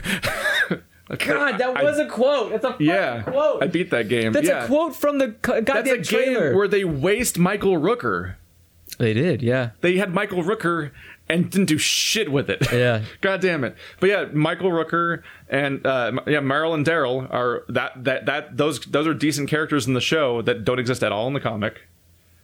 Carol is like the big badass like basically bounty hunter murder girl lady that's just She's kicking serious ass, but she has all these conflicts because she's so dangerous that she literally doesn't want... She wants to go into, like, hermitude and escape society, because whenever she's in society, she's forced to fight, and she kills so many people that she's trying to escape society so she stops having to kill everybody. That's actually a plot line. That's an insanely ridiculous plot line. Whereas in the fucking show, in the comics, she just killed herself, like, at the beginning. She's just been gone. She killed herself at the beginning of the entire comic and has never been in the show, basically. And they're just a completely different character. Wow, okay, then. That's the kind of differences they have. And, like, Sasha was a fun character, too. And she was either a background character or someone that didn't exist. But she left to be the leader of the Star Trek show now. But, like... that was a good call, babe, but the fucking characters that they keep are so not good most of the time. Yeah. I don't know where to go because I don't remember how I got to this topic. It's from the thing we were talking about. I don't remember. That's fine. It's a podcast. We say things. Yeah. Talking. I spoiled every show. All right. Every show. That's the title of the episode. What's the next one? Might not be the title of the episode. I might forget or not think it's a good title. Hello. Hey guys. Do you think making Let's Plays on YouTube will continue to be a sustainable living for mid-sized channels in the coming years? What are your views on streaming as an alternative to traditional videos? What happened to all of the Unfriendment friends? Do you prefer cinnamon or butterscotch? Will Keith ever finish Undertale? You just had to read that one. I gotta take them in order, right? Yeah. Will it be sustainable? No one fucking knows. I'm gonna throw my hot take in. No. You'll be lucky if YouTube is actually sustainable in the next 10 years. Like, at all. Like, I think YouTube will just cease to exist. Well, they said coming years. 10 years is still within. I don't know. I mean, okay, coming year, 5 years, YouTube is going to be basically a TV channel. Like, it's just going to be a TV station. Yeah. And if you don't conform to what works for YouTube and YouTube Red monetary, like, whatever. It's hard to say what'll happen. And I'm not saying that it's not going to be creative. I mean, something will rise in the void. That's how it always works. Something will rise from the void and, like, fill it. But I'm saying, like, I think YouTube's trying its best to gear away from all of you weirdos who go and make, like, meme videos on YouTube. It's hard to say just because, like, the economy always changes. The economy. No, I don't mean the economy, but, like... how money works within this stuff changes, like how they profit, how they lose money, look at Rooster Teeth and how their ways of monetizing change like every year. Yeah, like now we're getting shirts. Now this they used to call it sponsorship program. You would sponsor Rooster Teeth. They changed the name to First at some point. But like people have Patreons, people sell merch. As far as that's what I mean. So like a lot of people will be able to make their money if they just have an audience. Yeah, even if they can't make ad money anymore. And that's then it becomes a question of can they still make the videos on YouTube, or will YouTube no longer let their videos exist in the first place? Yeah, that's. I mean, honestly, even with the Adpocalypse, you can make money. Although with all this Adpocalypse stuff that's been happening, like me and Wander have been making more money than ever before during all this chaos, where we're supposed to not make any more money. It's because I think it's less about it's very particular content that they're going after, and it's mostly stuff that it's mostly stuff that's deemed like this is too many hot takes in one video, demonetized. And it's like, but you know, if you're sitting there playing, I mean, almost every video I upload at some point gets like a yellow $sign saying like it's not suitable for everyone. But the bot shows up. But also you don't know what everyone means. Yeah. Like there's suitable for everyone, suitable for no one, and then the yellow. Yeah. Which is like, is it suitable for 90% of audiences or 10% of? You don't know what the yellow means, so it's kind of useless information. So let's see. What are your views on streaming as an alternative to traditional videos? I don't like streaming. Not very much. I don't really care about streaming one way or another. I find myself, I'll stream every now and again on Twitch playing Overwatch just to like relax. Yeah. But it's not, I'm not like Wander level where people, like there's so many people showing up and talking and I have to be interactive with people. I'm just sitting there being bad at Overwatch live. And that's all I do. So like, I don't really know. I see streaming, like I'll watch people who stream, but my question always goes back to your question, which is like, why are you doing this? This is really fucking dumb. Like, yeah, like I have a thing where like it seems so weird because people are just shouting at you live. I'm cool with an explicit like Q&A style thing, whether it's like a literal just only a Q&A or like I'm IRL or like I'm playing games while talking to chat and answering questions, and that's the premise. But like as a Let's Play, there's basically no upside to it being streamed. Absolutely, yes. Like I don't understand why people I look at Wander's audience because that's the number one live audience I interface with, because I have a friend who streams and has an audience. Which and is when like, you do cooperative every now stuff and with then, him, well, not even that, just every now and then I'll tune in because I have a friend who's live, and like that's my primary appeal for streams is like I'll literally watch Andrew existing right now because I know that person and he's my friend, and I'm just checking in on my friend. And I don't. I watch a bunch of titty streamers. Like I'll just tune in on a friend real quick, and I won't really watch the stream itself because it's boring. But well, yeah, because it's content you don't really like. There's nothing particular entertaining about watching a stream anyway. But I'll check in every now and then. But when I'm checking in on like Wander, like I see all these people who are like, oh, did I miss that game? Oh, when are you going to play this game? And oh, what time is that? I'm not going to be up that late. I'm like, there's a whole idea that people came up with like in 2006 where like you put a video up and it's just there forever and you can just watch it. People are really weird about like accounts and making accounts on different places and watching content in different ways. It's like I don't understand the appeal of it being live so you can miss it now. Like that's I stopped watching cable on purpose because I don't want to deal with scheduled television. I just want to watch it when I feel like it. What's it called? I watch the Overwatch God, that's such a fucking dumb name. I watch the Overwatch You entered Overwatch? You're going to be ready to snipe somebody when they walk in? No, I'm saying I watch the Overwatch League and sometimes I can't catch it live. Sometimes I just don't. I'm busy doing stuff because I have a life. Yeah. But you know what's nice? They upload every single match onto Twitch, and then I can just watch that later. It's literally still on Twitch. It's just a VOD. You can go back and watch again. I don't see the appeal of stuff being live. I don't get it. Like, being live is just a courtesy. Like, it's saying, hey, if you want to show up and watch me do this in the moment, that's cool. If not, it will still be there on the site. Just go watch it. I guess there could be, like, an event. Like, oh, I'm going to do this crazy run for charity, and am I going to make it? Like, that's, like, an event thing. But for average content, it's like, hey, I'm playing Hammerwatch again or something like that. And it's like, okay, all right. It's like, what, episode 12 of like 1 million? You can just watch that later. I don't see a reason to watch it live versus not live if it's like a let's play. And like the live element almost always just makes the thing worse because the person acknowledging the audience almost always makes things worse, especially since the audience just wants shout outs half the time. Yeah. And like, as far as I can tell, the big streamers are people who just constantly acknowledge their audience. Like, oh hi, thanks for 12 months, thanks for 6 months, thanks for 4 months. Thanks for the 10-minute, thanks for the $10 donation. And then like the bits fall into the thing, and I'm like, when did celebrity telethons become a primary form of entertainment? Right? Like, if you call in, you might get to say hi to Matt Damon as you donate to Alzheimer's. And it's like that's now we're just donating to some like 22-year-old's wallet directly, and they're thanking us, and that's the whole show. But it's like we get the social recognition that's like, hey, look, my name, and that person said my name on the thing on the Twitch to like thousands of people. Weird. I only get it when it's like an event, like this one day we're doing Extra Life, and it's weird that we're doing this today. But like when it's every day, it's like, just keep giving me money and I'll say your name, and that's the show. And I'm like, I do. When does the personality come through? But if they're doing their personality and just doing commentary and just playing the game, then it doesn't matter that's live, because then that's just a YouTube video at that point. Pretty much. So I'm like, there's no good part of the streaming part except for when you're just doing a Q&A thing. See, I have fun because I have when you have Amazon Prime, because Amazon owns Twitch. Yeah. When you have Amazon Prime, you're allowed to subscribe to a channel for free every month. Yeah. And so I'll go so people thank you for a thing you didn't even pay for. So I'll go to people's channels. Basically. Like, I'll go to big channels just to be a dick. I'll go to big channels that have like, the most. Do you do like a message? No, I just I just press the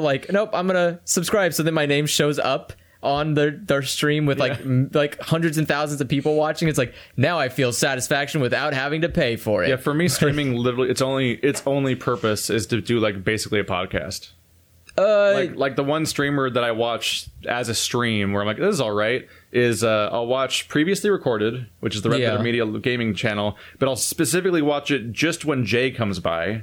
Because then it's the three of them. It's Rich, Jack, and Jay all together, and that's when they're in the most conversational mode, and they're just having conversations that are basically being prompted by chat. Yeah, nonstop. It's just fun. It's just a nonstop podcast set to a video game, where sometimes something in the video game draws comment, but largely they're just podcasting, and chat questions / mentions are kind of giving them an infinite thing to talk about. Yeah, and it just flows forever. The chat is basically a conversation machine. And the nice part is that the personalities that you're there for are talking about the topics that you want to hear them talk about, which is like, that's the perfect symmetry of stuff. But you know what's not is when you're just like so focused on the content where you're saying like, you're doing this wrong or play this game or blah. That's not interesting for anybody. It's not interesting for the audience reading the chat. It's not interesting for the person playing the game. Like, it's when you ask questions of a streamer, it's way more engaging for everyone involved than it would be if you just like, which is all what Twitch devolves into, is people shouting into the void, hoping for either recognition to criticize somebody or like they want something. It's like they want something, but it's never anything that benefits everyone else. It's benefiting them. And then if we talk as being like content creators as opposed to being an audience member, which is what I've been talking about this whole time, was like my perspective on why I'd want to watch streams, which is that's the only example and everything else sucks. Yeah. I hate streams. I hate watching them. As far as making streams go, like it creates a new, different problem, which is that it becomes an unfiltered direct interaction between audience and creator. Yes. And the audience can be really shitty. They can tire you out real quick. Yeah. They can like ruin the entire run real fast. People can be like just awful. And like there's always like, and people always like, there's a whole like Reddit dedicated to like Twitch fails and stuff like that, which is like, oh man, look at that guy went off on a guy, and like so people are just like baiting at that point, and like that's a whole dark part of that. But ignoring all the dark baiting shit, just normal interactions also like just lead to dark moments where like I have said things during streams to audience members in response to what they say that has led to them like not wanting to watch my stuff anymore, and it's like a not happy moment for everybody. And it's like, this unfiltered interaction that's live is like there's no real upside to, like I don't even say awful things. I'm not like insulting people and going off on people and like having like a rant against them. It's just like your live reaction to a comment can have a terrible response to someone that just wants to have like an interaction, because like maybe the never meet your heroes or whatever thing, where it's like people want to interact with you and then they don't like, then their response is negative. Yeah, but it's like, but I'm honest. I'm an honest person, and that's like supposed to be part of the appeal of the videos. Is like. I'm just talking about like when I make the videos, like speaking my mind frankly all the time is like what I do. That's fine. But not on Twitch. That's the problem, is you can't talk to people live without like constantly like stepping on the wrong direction and stuff like that, or like reacting. Unless you're big enough where it doesn't matter, like you'll have enough people on your side to not be upset at the especially thing you since say. Like a lot of YouTube audience people can only respond. They only know how to interact negatively to the thing they like.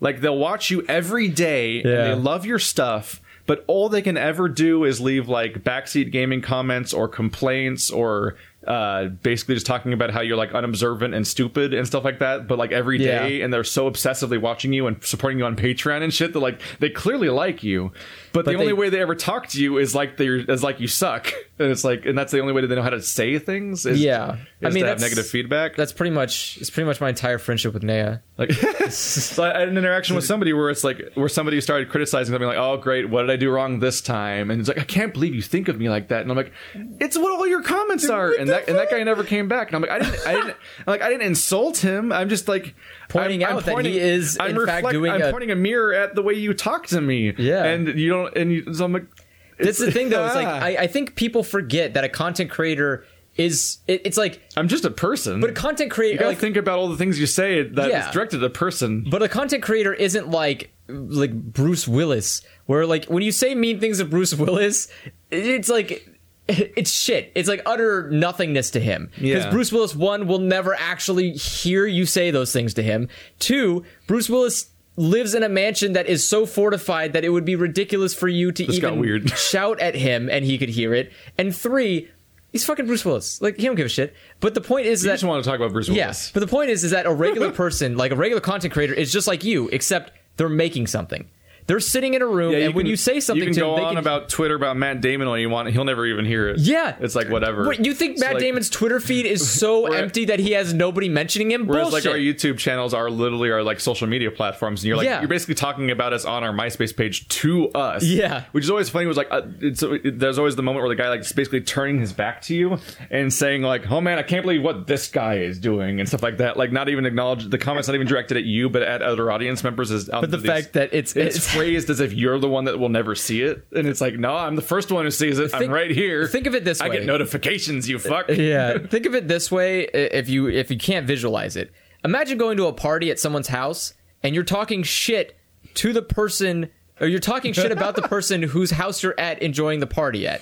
So like, and you're not talking to them directly. You're just talking to a friend of yours, saying like, "Man, this fucking guy has the shittiest house ever," and you're sitting there in his house. Literally while he's standing there, and he can hear you clearly. Yep. And you're just... And the reason I'm salty about this, by the way, is like this morning I had like a chain of like 30 consecutive comments that are just all about how stupid I am. And they're all for different games. That's the fun singularity, is when you make a giant library of like dozens of completed games, you get yelled at for all of them at the same time. So, like, people are mad that I'm not using Amrita correctly to fill my soul gauge in, like, Neo. And I'm like, I haven't touched that game for, like, a year. This guy's, like, getting mad at me in, like, 15 consecutive videos about that. But then somebody else, like, I can't believe he doesn't realize you can lock on in that game. And when is he going to realize that that thing's only vulnerable to fire? And it's like that one ProZD video. Oh, yeah. It's like, why isn't he using the fire weapon? Don't they know that it's weak to fire? What are they doing? I love that video.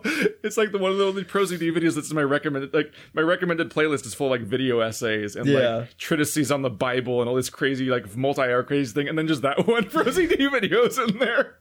Like it's like 700 flavors of that. And you think of it in and nothing about that being live improves the video. Yeah. And you have to think in a certain sense, like, look at Keith's numbers and how many comments are per video. Like, look at the numbers of how many comments are per video. Now, go to someone like PewDiePie's video. Oh, Jesus. And just fucking... Oh, yeah, when PewDiePie or anyone with a million subscribers says they read every comment, they're lying to you. Could you imagine? PewDiePie does. He just literally has blocked 90% of his followers, and he reads, like, 3 comments from people, and he's like, "Yeah, I read all your comments, guys." Like, there's no way. All the large channels that say they read every comment are lying because it's impossible. Like, a good example already is at my size, I'm like the time commitment where like I go to my dashboard page for the comments and I like hit refresh, and I remember the last comment that was on top, and I'll scroll down to that one and then go up from there to read where I left off, like a Twitter page. Which, by the way, the YouTube dashboard is not designed for you to read every comment as it's coming in anyway. There's no system in place to actually find them. I have to do that shit where like I scroll down, I'll hit load more over and over again, and then I'll just be looking for the one comment that used to be on top, and then when I reach that, I'll make my way back up to the top chronologically. I think it's easier if you hone it in by video. Which, by the way, they're now. But even then, if you're doing that, that means that like every comment on old videos is invisible to you. Yes. Which is why I get constant videos like, I know you're not going to read this because it's an old video. I'm like, fuck you. I use the dashboard. I can see everything.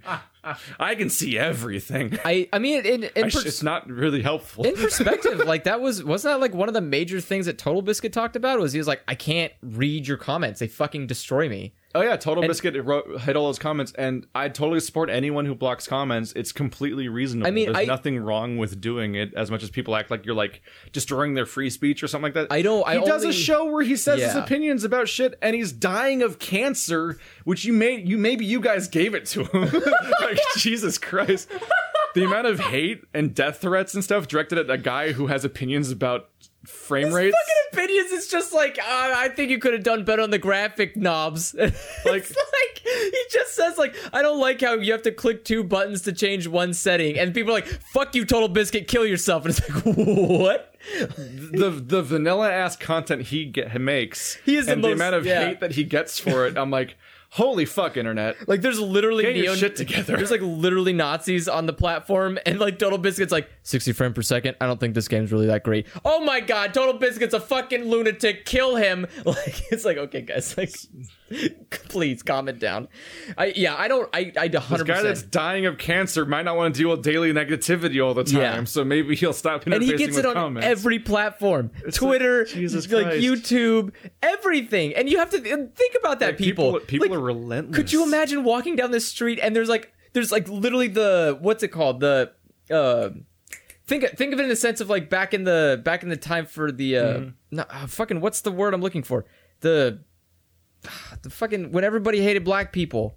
What is that? I forgot the name of it. It just slipped out of my head. What? The thing when they wouldn't let I missed half your segregation. There's the word I'm looking for. Oh, just the concept of segregation. Yeah, no, during like the height of segregation. I thought you were going to talk about like 3 years ago when something was happening or something. Like I'm like, what hashtag did I miss? Basically, What's it's happening? like for Total Biscuit, it's like back when like segregation was at its height and they were trying to like, hey, everyone could just go to the same school. Remember they had those like rows of people. Like just for the kids walking outside, like walking to the school. That's like what it is for Total Biscuit when he like opens any social media platform. It's rows of people and they're just saying, fuck you, you piece of shit. And it's like, why would you want to endure that? Why would you want to walk down that way? And he does. Total Biscuit does. He walks through and says like, everyone send me dog pictures. I hate all of you. If you think you're genuinely mad at Total Biscuit for like any reason, fuck you. Like genuinely, like it's important to you that like, he knows how mad you are. You need to like reorder your life. You got shit to you got shit to reevaluate. I'm not saying get agree with people on everything or even like people, but if you're actually mad at someone like that, who does nothing that hurts anyone really, it's like you are like compartmentalizing some shit where like you have something you probably have something that's wrong with your life. You don't want to address that. Absolutely. So you've picked a new topic to be mad about that doesn't really matter. Like, it's like, here's the thing. Am I like, do I get really upset when somebody says like the Holocaust didn't happen? Yeah, I get kind of upset. I said like, how dare you? Do I like send them death threats? No. Like when someone says I don't like someone, I just don't watch them.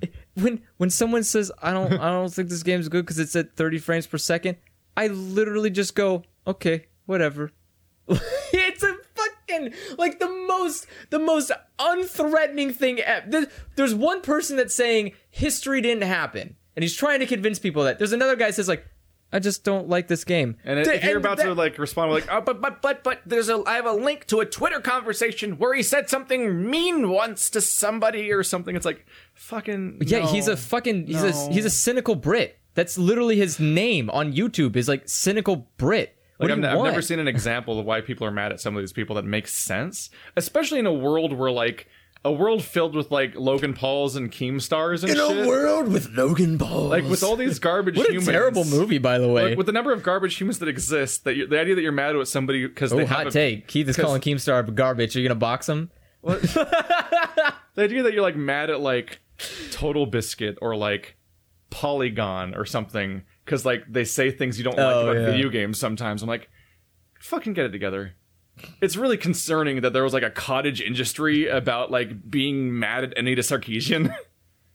Like there's one channel, they made videos about feminism and video games, and you could agree with them or not agree with them, and or like you could agree with some of the messages but then think that their approach is wrong. Literally like, just not watch them. Like that's what Andrew did. Andrew watched like one video and was like, oh, she just doesn't know what she's talking about. I just won't watch these. And I've watched all of them, and some of them are informative and some of them are like, what is this? And like it's like they just exist and they're all there. In a world with billions of video essays, it's just your mirror's falling down. Don't do it. You should go grab that before it makes the loudest sound. There you go. Like in the world of so many billions of video essays that are both good and bad, the idea that like there are like 500 like skeptic channels that have like weekly videos that are anti-Sarkeesian over and over again, and they're getting millions and millions of views and literally making their living off of making people angry at a person who doesn't even upload videos most of the time. No, she just does like talks and stuff. What the fuck? She literally uploads a video like every 6 months. It's tough. But a channel that makes a living off of hating her will upload a video like every 6 days over and over again, and she hasn't even said anything yet. And like I just make up new things, and it's like I think the hard part is that they've monetized bile. Well, yeah, but that's the thing is like they've monetized bile. Okay, the point is like okay, and you're always toxicity. It's like a way of making in our city, like internet toxicity has actually become people's income now. It's like okay. First off, people's toxicity has been an income industry forever. It's a growing industry, by the way. Have you not seen Politics? But oh god, the idea that people can be so vilely toxic to the most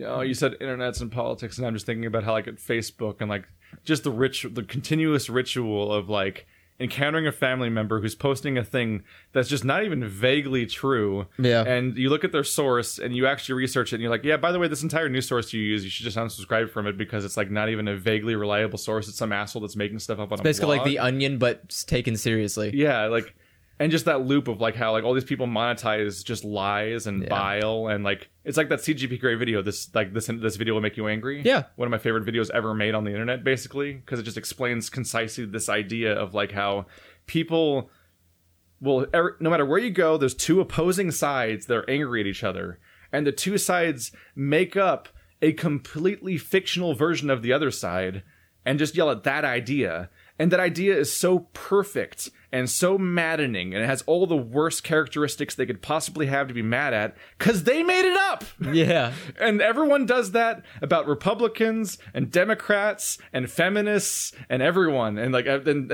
so every part of YouTube is a bunch of groups. All the angry parts of YouTube are like, this guy and that guy are yelling at each other, but not actually at each other, yelling at the idea of each other. And like, holy shit, so much of this would fall apart. Like, all the anti-Sarkeesian channels would fall apart if like, the audience just watched her videos and you're like, oh, that was it. That's all it was. That was like nothing. Yeah, I just don't care. Wow. Or for audience members just stopped caring about a person that they don't like. Yeah. Like, there's such... Like, look, here... But no, now we've got drama channels, drama alert. Yeah, it's like... Gotta mobilize my audience and all of their bile to ruin someone's life. Let's start doxing people. It's confusing to me because I look at it in a perspective like, I am somebody who follows politics, but I'm not somebody who gets consumed by it. Like, I can go, oh, I don't like that policy. Maybe next term I'm gonna make sure that person doesn't ever have a job again. But, like, I'm not going to literally send anthrax to the governor, like the governor who passed a law. Like and that's what comments are when they're like hate speech and death threat comments. Is the same thing as if you send anthrax to somebody that you don't like. It's like, why are you this angry about a person that you can just stop? You know how you make Total Biscuit stop existing? Don't subscribe and watch his videos. When he doesn't if you just stop looking at him, he functionally ceases to exist. If you stop giving him money, which is done by you interacting with his content, then he no longer can sustain the thing that you hate. This is the thing where, like, I pray and would love to think that, like, no one in my audience is the people I'm talking about here. But they are. But yeah, well, all of them are. Someone will be, at least. All of them are. No, not all of them. I'm calling you all out. He's being a dick because that's Fight what he does. me! Fight me! I'm the next one! Make me next! Make me famous! Give me cancer! There's just a thing where, like, if you are subscribed to somebody on YouTube or Twitter or whatever, that all they do is just point out the next thing to be angry about every day or every week, and that's what they do. Like, they're making a living off of that, which means they have to find something to be angry at. And at some point, they just start making shit up. Spoiler alert, they're actually not angry at that thing that they're saying they're angry about. In case you weren't aware. Like, they actually aren't angry. Yeah, they're not actually angry. They're just making shit up. It's you think these people live in a perpetual state of fucking hate all the time? It's like that, the guy who, like, I hate everything, he doesn't literally live with a fucking scowl on his face. He's fine. That's a cartoon character. Yeah, that's a persona. It's like the Armored Skeptic video about, like, Bill Nye. Yeah, where he's like if you know about video editing, you're like looking at like, oh yeah, he's muting shit and he's rearranging scenes and he's editing out all the parts that counteract the thing he's saying, and he's just assuming his audience won't watch the thing and stuff like that. Like, there's a lot of different channels that just are about making up a new narrative to be mad about. And sometimes you can watch those videos and it's just nonsense. Like, it's a video that's made that doesn't even need to be made. Like, why do you need to get mad at a flat earther? I don't know. Because it's funny content, I guess. You're making content, you're making something people would want to watch, but he's not legitimately invested into this. Just question your media. Yeah. Question why they're making the videos they are, what their goal is, and whether or not they're just making your life worse and monetizing it. Or just do me a favor and, like, for every one hate channel you subscribe to like 2 happy channels. Like, there are some people who make, like, nice wholesome content. It's like, I'm gonna like share with you my day and it was good and I touched a dog. Go subscribe to Vlogbrothers or Creel Games or something. Just like subscribe to someone so unrisky, some just like regular person who's just having a good time with their life and enjoy their content, and then just like be happy because you're not watching someone be hateful all the time. Like, for fuck's sake. Like I don't know. Like I hate everything as it is, but I don't have time to watch other people tell me what to hate. I can't absorb that much more hatred in my life. Like for like God, this got so off the rails. But in any case, yeah, I don't think YouTube. We're not characterizing my entire audience as being what we're talking about. We just got on a lot of tangents. So just to be clear, that's not all directed literally at you. Basically, we just kept going off on forks and forks, and then I don't remember the chain anymore. The point is that YouTube won't be sustainable for mid-level channels in a couple of years. Was that the question? Yeah. Well, it was about streams. Yeah, about streams. But to answer your other question, what happened to all Unfairment friends? They're all dead. They're what all happened dead. Yeah, to, we buried them, and the dog sometimes digs them up and brings them back.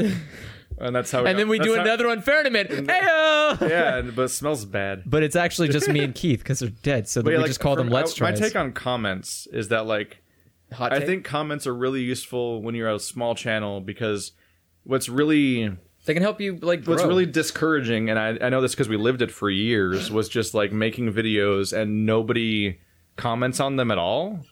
It's like you sat there for 15 minutes or 30 minutes and you record the video and then you render it and you upload it and make a thumbnail and do all that little stuff, and it's like I got 10 views and a like, and it's like so eventually it's like I got 60 views and 10 likes maybe or 5 likes, and it's like no one's comment. For the longest time nobody was commenting on sad games when we were making videos. It's so it's definitely comments feel more real than views and likes and everything. Yeah. That's fun to have interaction and an audience. Genuinely, here's the thing: is to go on your point is if you're watching someone's content, and even if you don't feel like you have anything, comment sections aren't for constructive criticism. By the way, let me just explain that. Most people even do constructive criticism. No, they mostly do I want to feel smarter than you. Yeah, but here's my comment about how I'm smarter than you. The comment section isn't for critique. It's not meant just to it's for anything, technically. It's for anything. If you liked a video, even if you click the like button, just say, hey, I liked your video. That's it. Because you don't understand how empowering that feels as a content creator to hear someone just go hey, I like you. Whoever said that in the sea of hate, I love you. Thank you. That is a good tell feeling. All of your small content creators that you subscribe to how much you like them. And if you don't know any 4-digit or smaller subscriber count YouTube channels, maybe look for some of them. And say nice things about them if you actually genuinely like them. And some of them are making good stuff, and they don't. Nobody's saying things in their videos. And they're just in silence. Or if they are saying things, they're negative. And those poor people are living in a sea of hate. Like Wanderbot right now has 150,000 subscribers or something like that. Yeah. I lose track of it because it keeps growing. It's around there. Growing I think he's almost fast. He's almost around 200. But I found his channel when he was uploading 3 to 6 videos a day, and he was 100 episodes into Sleeping Dogs and Psychonauts and Kingdoms of Amalur. And he's uploading multiple videos a day that had 0 views. You go to his page and you see the video. It wouldn't say number of views. It would say no views. It would say no views. It actually would say that. Yeah, I remember that. Which is a thing it's hard to find on the internet on YouTube, because how do you find those videos before anyone watches them? Yeah. And when you click on them, it stops being that. But that was the state it was in. And when you're at that size, you want comments because it pushes you forward. Yeah, anything. Even if it's just someone saying, like I said, even if it's just someone saying, "Hey, I really like this video. Keep it up." It's better than nothing. It's better than sitting in the void and going either people are watching and then turning it off immediately, or they just watch it and don't. I don't want to ever sound ungrateful, because that. Comments are the best. Yeah, it got both of us as far as we've gotten. And it's gotten me as far as I've gotten. That's how you get the idea to keep going, is the idea that people are actually watching and shit like that. And there's a bunch of comments that are great, and people in the Discord are great, and a bunch of stuff's going on there where it's you have an audience interaction that's good. But even at my size already, it's the sheer volume of comments can become noise. It can. Just trying to get through them all. And the number of negative comments is always shockingly high. Oh, yeah. Because nobody does really just step in to just say, I like this video or anything like that. Or even the Vlogbrothers tried to come up with a thing to do that, because nobody knows how to express just liking a thing, because they have to write out a thing. And they feel like they have to write an essay for it. Yeah, so the idea the Vlogbrothers idea was that you just comment with a plus sign. When you want to have a positive feedback, but you don't actually know what to say, just to show that you're there to outweigh all the negativity. Because you upload a video and just all 30 comments are just what you did wrong. Oftentimes they're all the same thing, as in, like they all have to repeat each other over and over again. It's all the same mistake, and that it's a mistake that you already know because you edited the video by watching it. Like this is a really vanilla thing, because like this is an actual thing I did wrong or an actual comment I'm mad about, but it's just the most recent thing that just happened is that like I hit a part in Monster Hunter where it's like I hit what seemed to be like maybe the post game or whatever. Like, this isn't the post game. This is just the halfway point. Says 50 people. Yeah. One by one over and over again. I'm like, hey, holy guys, fuck. It's one comment over and over again. But that happens every time a bad thing happens. You do anything dumb or you make a mistake or like you mess up and like you try to do that one horseback part of Twilight Princess with the carriage that you have to stop from being burned down, but you try to do the entire thing with just the bow because they just had you doing the bow a second ago during the bridge thing, so you're not thinking about the fact you have a sword, so you're trying to shoot them all with the bow and it's not working, and like, just use your sword, and then you get 50 comments about that same thing over and over again. I mean, like, I'm okay even when it's not an overtly negative thing, but just like, here's the thing you did wrong. It's like the volume is like a tough thing to deal with, and that's why I don't want to stream, is like I don't want to deal with that live. Like, I can buffer between here's me reading comments, I'm gonna go eat breakfast, and then I'm gonna go record shit, and like I can buffer it. But when it's live, it's like I gotta deal with people like telling me how stupid I am in real time. Yeah, while like, I can't believe you're this stupid, I say to the content creator I like and watch every day. I'm as like, he's in the middle of creating said content that I'm watching. Yeah, like, because live, you're in the middle of making. If you make a mistake live, like 4 other people will say it to you immediately. Like, what can you do but go like, "Oh, I'm sorry." Yeah, and it's like you're not. It's not like, I hate you and you need to die and you're a garbage human being. It's not like the comments they are. No. Like, you go to the Game Grumps videos and like all the comments are about all the mistakes that Aaron's making and all that, and how dumb he is and stuff like that. And it's like, it feels harmless. Like, it's the joke. Like, isn't it funny how dumb he is? But he's got to read those comments. Isn't it great how there's a... No, I mean, I'm saying, like, that's why they don't read those comments anymore. I know. I'm saying, like, Game Grumps makes enough money. I would just pay someone to deal with that, like the carbon thing. Even when you just shuffle out all the negative stuff, Butters, and give me all the positive. Even when it's fun and harmless, and it's not like, oh, you're a garbage human being. It's not malicious, Like, it's not malicious. It's just like, isn't it funny how he always makes his mistakes? Yeah. As the content creator, you still got to read, like, the thousands of comments about how dumb you are and how it's so funny how dumb you are, and it's a running gag how dumb you are. That joke never gets old. It's like... It's never not funny to keep saying the same joke over 1,000,000 times. Trust me. I don't mean the memeing part. Is just the part where it's like, it's no one like. It's not fun to read that. But it's a negative meme. Yeah. Like, when it's a negative meme, it's like, I get it. I suck. Thank you guys. Did anybody enjoy the video? I did. Thank you. I like you. Like, that's. I'll never begrudge people eventually tuning out, because like. You start... Oh, yeah, no, you can't... At small size, the comments are interfaceable. They're at a scale you can interact with as a human, but they hit a rank where not only is it too much to deal with, like, as far as, like, interacting with them all individually time-wise. Like, I used to respond to every comment. Yeah, which was hard. I do. It's hard. It was hard to even think of things to say in response to a lot of the comments back then. Because it's like trying to write a Hallmark card over and over again. Yeah, pretty much. It's like, but at some point, there's too many to respond to time wise. But it goes well beyond that. It goes beyond like what we're evolved to interface with socially. Oh yeah. We're supposed to, like you think about like tribal humans, stuff like that. Like the idea of having a few dozen people in your life, and like what do you do when there's hundreds of people talking at you all the time? And so it's like. I still draw power from like the knowledge that group exists, and like, oh my god, my audience, how is this happening? And like, but like I have to abstract it on some level, and then just pick out a handful of people that I remember more. Like, there's a handful of commenters that I remember more than the other ones, and they're familiar faces. If you go in the Discord and use the same avatar. Oh yeah, people that keep changing their fucking names. Yeah, I have like there's like celebrity audience members basically. That are the people that I know better, and I'm happy to see them still around. Yeah. Especially ones that I remember from when I was below 1,000 subscribers. I'm like, oh shit, that guy's still around. Then I'll recognize that same person in like a different larger YouTuber's comment section. I'm like, oh, this is flattering. Like, he subscribes to that person than me, and like their videos are next to each other, and like that's the cross section. Like, that's all cool.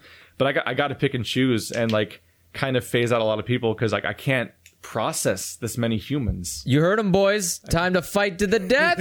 Who's gonna be the best? It's rough. It's weird, and like I totally get why. Yeah, I get why Total Biscuit turns off his comments. I get why some people just stop reading them. Yeah, which is what I would do. I wouldn't turn them off, but like, I mean, I think at some point it's just like it's counterproductive back away over time. Yeah, well, for Total Biscuit, it's just counterproductive at all. Like, there's no point. Like, I know for a fact that Wander, like, at larger than me, his more comments, like, he doesn't do the methodical system I do. No. For getting through comments. He just probably reads whatever comes through. He reads comments, but I think he just hits refresh every now and then. It's like, I'll read these 10. Yeah. All right, see you tomorrow. And there's nothing wrong with that. Yeah, there's nothing wrong. I mean, when you get to a point where you have so many, that's all you can do. Yeah. I mean, and the thing is, again, like, what you get around to go to Christmas, you go to your family, and you get like the 5 Christmas cards. Yeah. And then the next Christmas, you get 500,000. And you're just like, what? I mean, what? It's one of the things and then, about... then at least 10% of them hate you. Yeah. Those are the black cards. 10% of them aren't Christmas cards, but they're actually just like white, like manila envelopes that say like "fuck you," and you're like, "Thanks, Merry Christmas." 1 out of every 100's a tax audit. It's just, yeah. Basically, I don't know. I think comments are at some point the 10% or 1% negativity just hits such a volume. They're like, you can't process that much. Basically, the point for me, the point I want to make is don't forget that the comment section is just to say a thing. It's not to say a particular thing. It too. Yeah, it's not to say criticisms or critiques. It's not to say I love you. It's not to say like anything in particular. It's just to say whatever you want. So if you feel positive about a video, feel free to just say it. And even if you're one of those kind of people, it's like, I don't really know what to say. Okay, to say whatever comes to your mind. Yeah. You say like, I thought that was pretty funny. That's it. Even if you just said that, you don't have to link the time. You don't have to be efficient about it. If you just say, put in perspective, I have 43,000 views on a Mirror episode. And I have close to 100 comments on there of people saying, wow, time to jerk off. You think I'm going to comment on that? You think I'm going to reply to that comment? I don't know what to say. I hope it's good. There's a guy who said in Korean to me. In Korean. I don't speak Korean. In Korean, he wrote, that was a good FAP session. Yeah. You know what I said back in Korean? Me too. And that's the thing. And it's like, what am I supposed to do? But you know what? Good for them. They're saying stuff. It's interacting. I get a kick out of it. I think it's hilarious. My phone notification goes off and someone says unzipping pants, new Mirror videos out. Thank you. All right. Well, that was funny. Thank you for that. Whereas if you block people or stop reading or whatever the things you do to cope, it's not weak. And it's not losing. I feel like it's more demotivating to make your content when you don't get take yourself away from the interaction. Yeah. But you have to, because the interaction isn't helping you either. Yeah. So it's so disheartening. You hit a point where it's just you just have to process and you have to figure out how to do your job. You just have you have to like what you do. One way or another, because I'm honest and because I care what people say, generally, there are comments that can ruin me for a few hours. Really? Yeah. That's kind of funny. Where it's just that comment happened and I'm now I'm just going to be unhappy for a few hours because they hit the exact insecurity or they just were infuriating for one reason or another, and it's because I actually still comment like a person. Yeah. Whereas a lot of the people who interface with large scale audiences, they're like a scarecrow. They're just a fake person. Yeah. I watch so many larger people. I'll go to a larger YouTuber's channel and I'll go to I'll look at their comments, and every comment they do is the same cheery response over and over again, like a Hallmark card, or they go on their Twitch audience and they're always so chipper and they're always so happy to see everyone. And it's a weird mask mode where they're just not really interacting and they're not really person. And so it's such a trade-off to my approach of just being actually me on the internet. Is that I have to deal with the consequences of that, which is especially that if there's feedback to anything I do, it's not feedback towards a character I'm playing. Yeah, it's just people talking about me. Yeah, that's the thing. It's it's not, you don't have a persona, and no. Could you not? Could you lick? Yeah, I'm gonna dog's just ruining our podcast. Stop. Fine. How dare you? You were sleeping and hiccuping over there. Why can't you go back to that? Where was because we were yelling as loud as possible, being the loudest we've ever been on the podcast or any form of Let's Play for some reason. I don't know why we got loud today. Yeah, but it's a good thing you're not happy. It's a good thing I process audio. I mean, for me, I don't know. It just for me, I'm definitely not the person that I am on the channel. It's surprise. I don't fucking spend my entire life being upset by fucking shit. I'm not about to blow up on the flip of a dime. Admittedly, half the time we put you in situations for you to blow up where you wouldn't interface with that situation to begin with in your normal life. Yes, and and that's the thing. I'm a recluse to the hardest core, and so if you think for a second that I can be mad about things, I spend 90%. I can. I can't. Like, to be honest, yeah, you interact. You have people you interact with. Yeah. The person I live with is here maybe twice a week, and, and almost 90% of my day, because even with my job, which I do at home in this room, 90% of my life, I talk to nobody. I don't say anything. I sit most of my day quiet. Unless I'm recording a video, that's the only time I talk. I don't actually talk to myself, surprisingly. I don't enjoy having conversations like a schizophrenic person. So I don't. So when you think like you see me and I'm like, I fucking hate this game, blah, blah, it's because I'm just being expressive, because I can't be expressive the rest of the day because I'm by myself alone. I think one of the takeaways, it actually comes in the form of a deleted comment that somebody made that left an impact, but they deleted it because they didn't want me to read it, probably. Okay. It was too late. You got read. Oh, yeah, that happens a lot. People try to delete stuff. Yeah. One of my favorite ones is actually one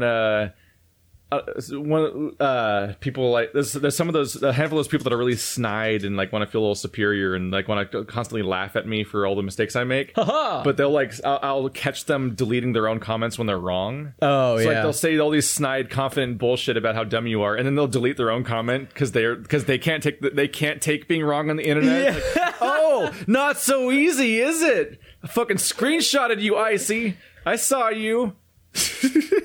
Damn, but, straight called. What was it? But somebody made a really good point, which it was Fate Stay, the person that is named after the anime. Been here forever, by the way. Yeah, the person's been around for fucking ever. They're on Sad Games, right? Yeah. Too? And, yeah. I remember you. And I don't remember the exact comment, partly because I refreshed the page and it was gone because I deleted it. Oh. But like they said a thing along the lines of like, when you talk about certain things, it's like you're essentially punishing the rest of your audience for the bad ones. It's like your reaction to the shitty people, if you react in any sort of public way or in the videos or it affects the Let's Plays or any of the other things, you're essentially punishing the good audience because of the bad audience. Yeah. And like, for me, I'm like, that's all the more reason to like sort of take a step back sometimes, and like when you get larger, eventually kind of pull away from interaction. And I mean, they even do what some channels do, which is a lot of channels will like only have their Twitter or only have their Discord, and they won't even look at the YouTube comments themselves, and they'll keep pulling back towards a smaller portion, like a filter over and over again. Yeah. To like JonTron's a good example of that. Like JonTron's somebody who only interacts on Twitter. Yeah. I don't ever see him at some interact point on the YouTube. amount of negative feedback you get constantly is like that. What do you do? Only hurts the content. Yeah. Because it's in your head. The things that people say, even if it's not like literally death threats, but just like the 50 things you did wrong yesterday. Because like for me, like I record like 4 hours. I put out like 4 hours of video a day practically. Like, and you're being nitpicked like 3 to 4 hours every episode. There's not a single series you're not being nitpicked on. I make a mistake every 10 minutes probably of some kind. I misread a thing, or I don't quite notice an icon on the side of the screen, or a tutorial pops up for 2.25 seconds and disappears too fast. I didn't see what it said. But do you know who did? They did because they played the game 17 times, or because they're watching a video where they can pause it at any fucking moment. Yeah, they're watching. Or some people clearly rewind to look at stuff again, or some people are like, it's just the fact that they're not playing the game, so they're freely like looking around and they can notice like emotion happen because they're not actually controlling the character. But it's the idea that like you can, the amount of negativity is just like, it's overwhelming. Yeah, and like if Game Grumps read their shit, it would be pointless because the majority of their subscribers are there because of who they are. Yeah, and the way that they are. The reason that they act the way they do is because they're people not bound and constricted by reading negative shit every single day. Danny and Aaron are just fucking having fun. And Danny is... Danny's like the furthest separated from everything. He's the fucking airiest, like free-flowing person ever. It's because he doesn't fucking read the comments all the time. Why would he? Are yelling at him. And that's fine because honestly, he's a better performer. That's a really important point to make because like, people will make the dumbest argument ever, which is that like you signed up for this, so you have to interact with the audience, and that's part of it. And like, it's not part of it. No, what was that? I don't remember signing that contract. Like when you make your audience exists because of the videos you make. Yeah, you can just keep making those videos in a vacuum without the audience, and like without them like. They don't have a right to like automatically like have a say on where it goes or what happens or anything, and you don't have to listen to them to keep making the videos. So your ability to respond to comments is not part of why they like you in the first place or the content you create. It's not so part if it hurts the content, it's only bad for you.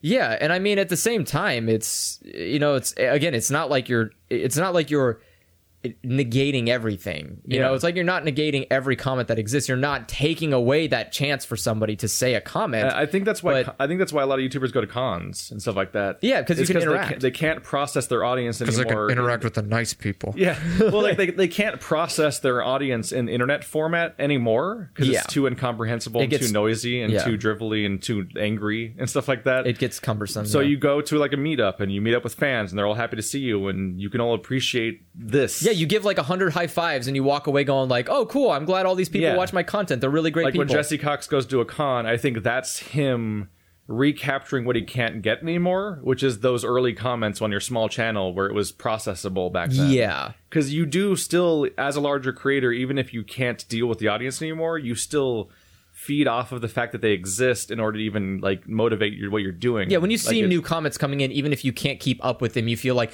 people are watching my stuff and they enjoy it or they hate it or something, but they're feeling stuff and I'm reaching somebody. And like that's enough, but like yeah, again, you have to understand that like there's only so much that people can take. So far in. Yeah, we should cut this. We're gonna cut this. So this was a lot of unfiltered crazy shit.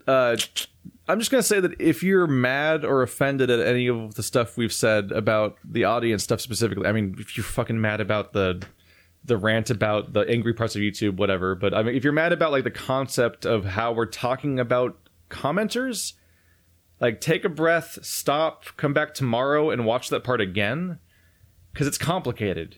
The whole thing's it's a complicated idea. It's hard to articulate, and we're not specifically mad at you. It's just it's a fucking weird thing. Yeah. And it's the ultimate complicate. It's one of those ultimate complicated forms of empathy, is trying to figure out how this works for the other person. Yes, and not just that hyped up like hypothetical thing, like, well, if I was in those shoes, I would have it completely differently because I hate my job and I'd take this in an instant and all this other stuff. Like I'm not like people, I don't think you're 100% understanding of how jobs work. Yeah, people are really bad at empathy, and they'll claim that they could just jump in the shoes and do the same, and they would just be completely different magically. I mean, I could do anything. I'm amazing. You have to. There's like a gravity thing where you got to think about not just being in that person's situation, but being in that person's situation every day forever. Yes. Kind of thing. You're thinking about it like the gravity. You're thinking about it like Dirty Jobs aspect where you're like, I'm going to go and be a plumber for a day and I hope it's not bad. Oh, it's bad. Well, good thing this isn't my job. Like, yeah, it's like oh god, like the Morgan Spurlock guy? He did the Supersize guy? He did he did that one where it's like, we're gonna live on minimum wage for a whole month. It's like you're fucking like poverty tourists. Yeah, it's fucked up. That's fucked up. They're like, isn't it crazy that people live like this? But they know none of it's real because they have a safety net where they just go back to their normal lives immediately afterwards. Oh yeah, it's a different thing to actually exist in this position forever. Yes, that's what it is, and it's. Yeah, it's weird. I would recommend to people who are more proactive in commenting or reacting negatively, especially if you're listening to us and you're like going to write a really angry comment. Yeah, write the angry comment in Word or like a notepad, save it, come back tomorrow, rewatch the part, reread your comment. And it's also just like it's wrong. It's wrong to take this personally because it's not a personal thing. No, this is not about individuals. I'm not calling anybody out. This is about a horde. Yeah. Where a horde that even just leans negative kind of can collectively just beat someone down. Yeah. And it's like that.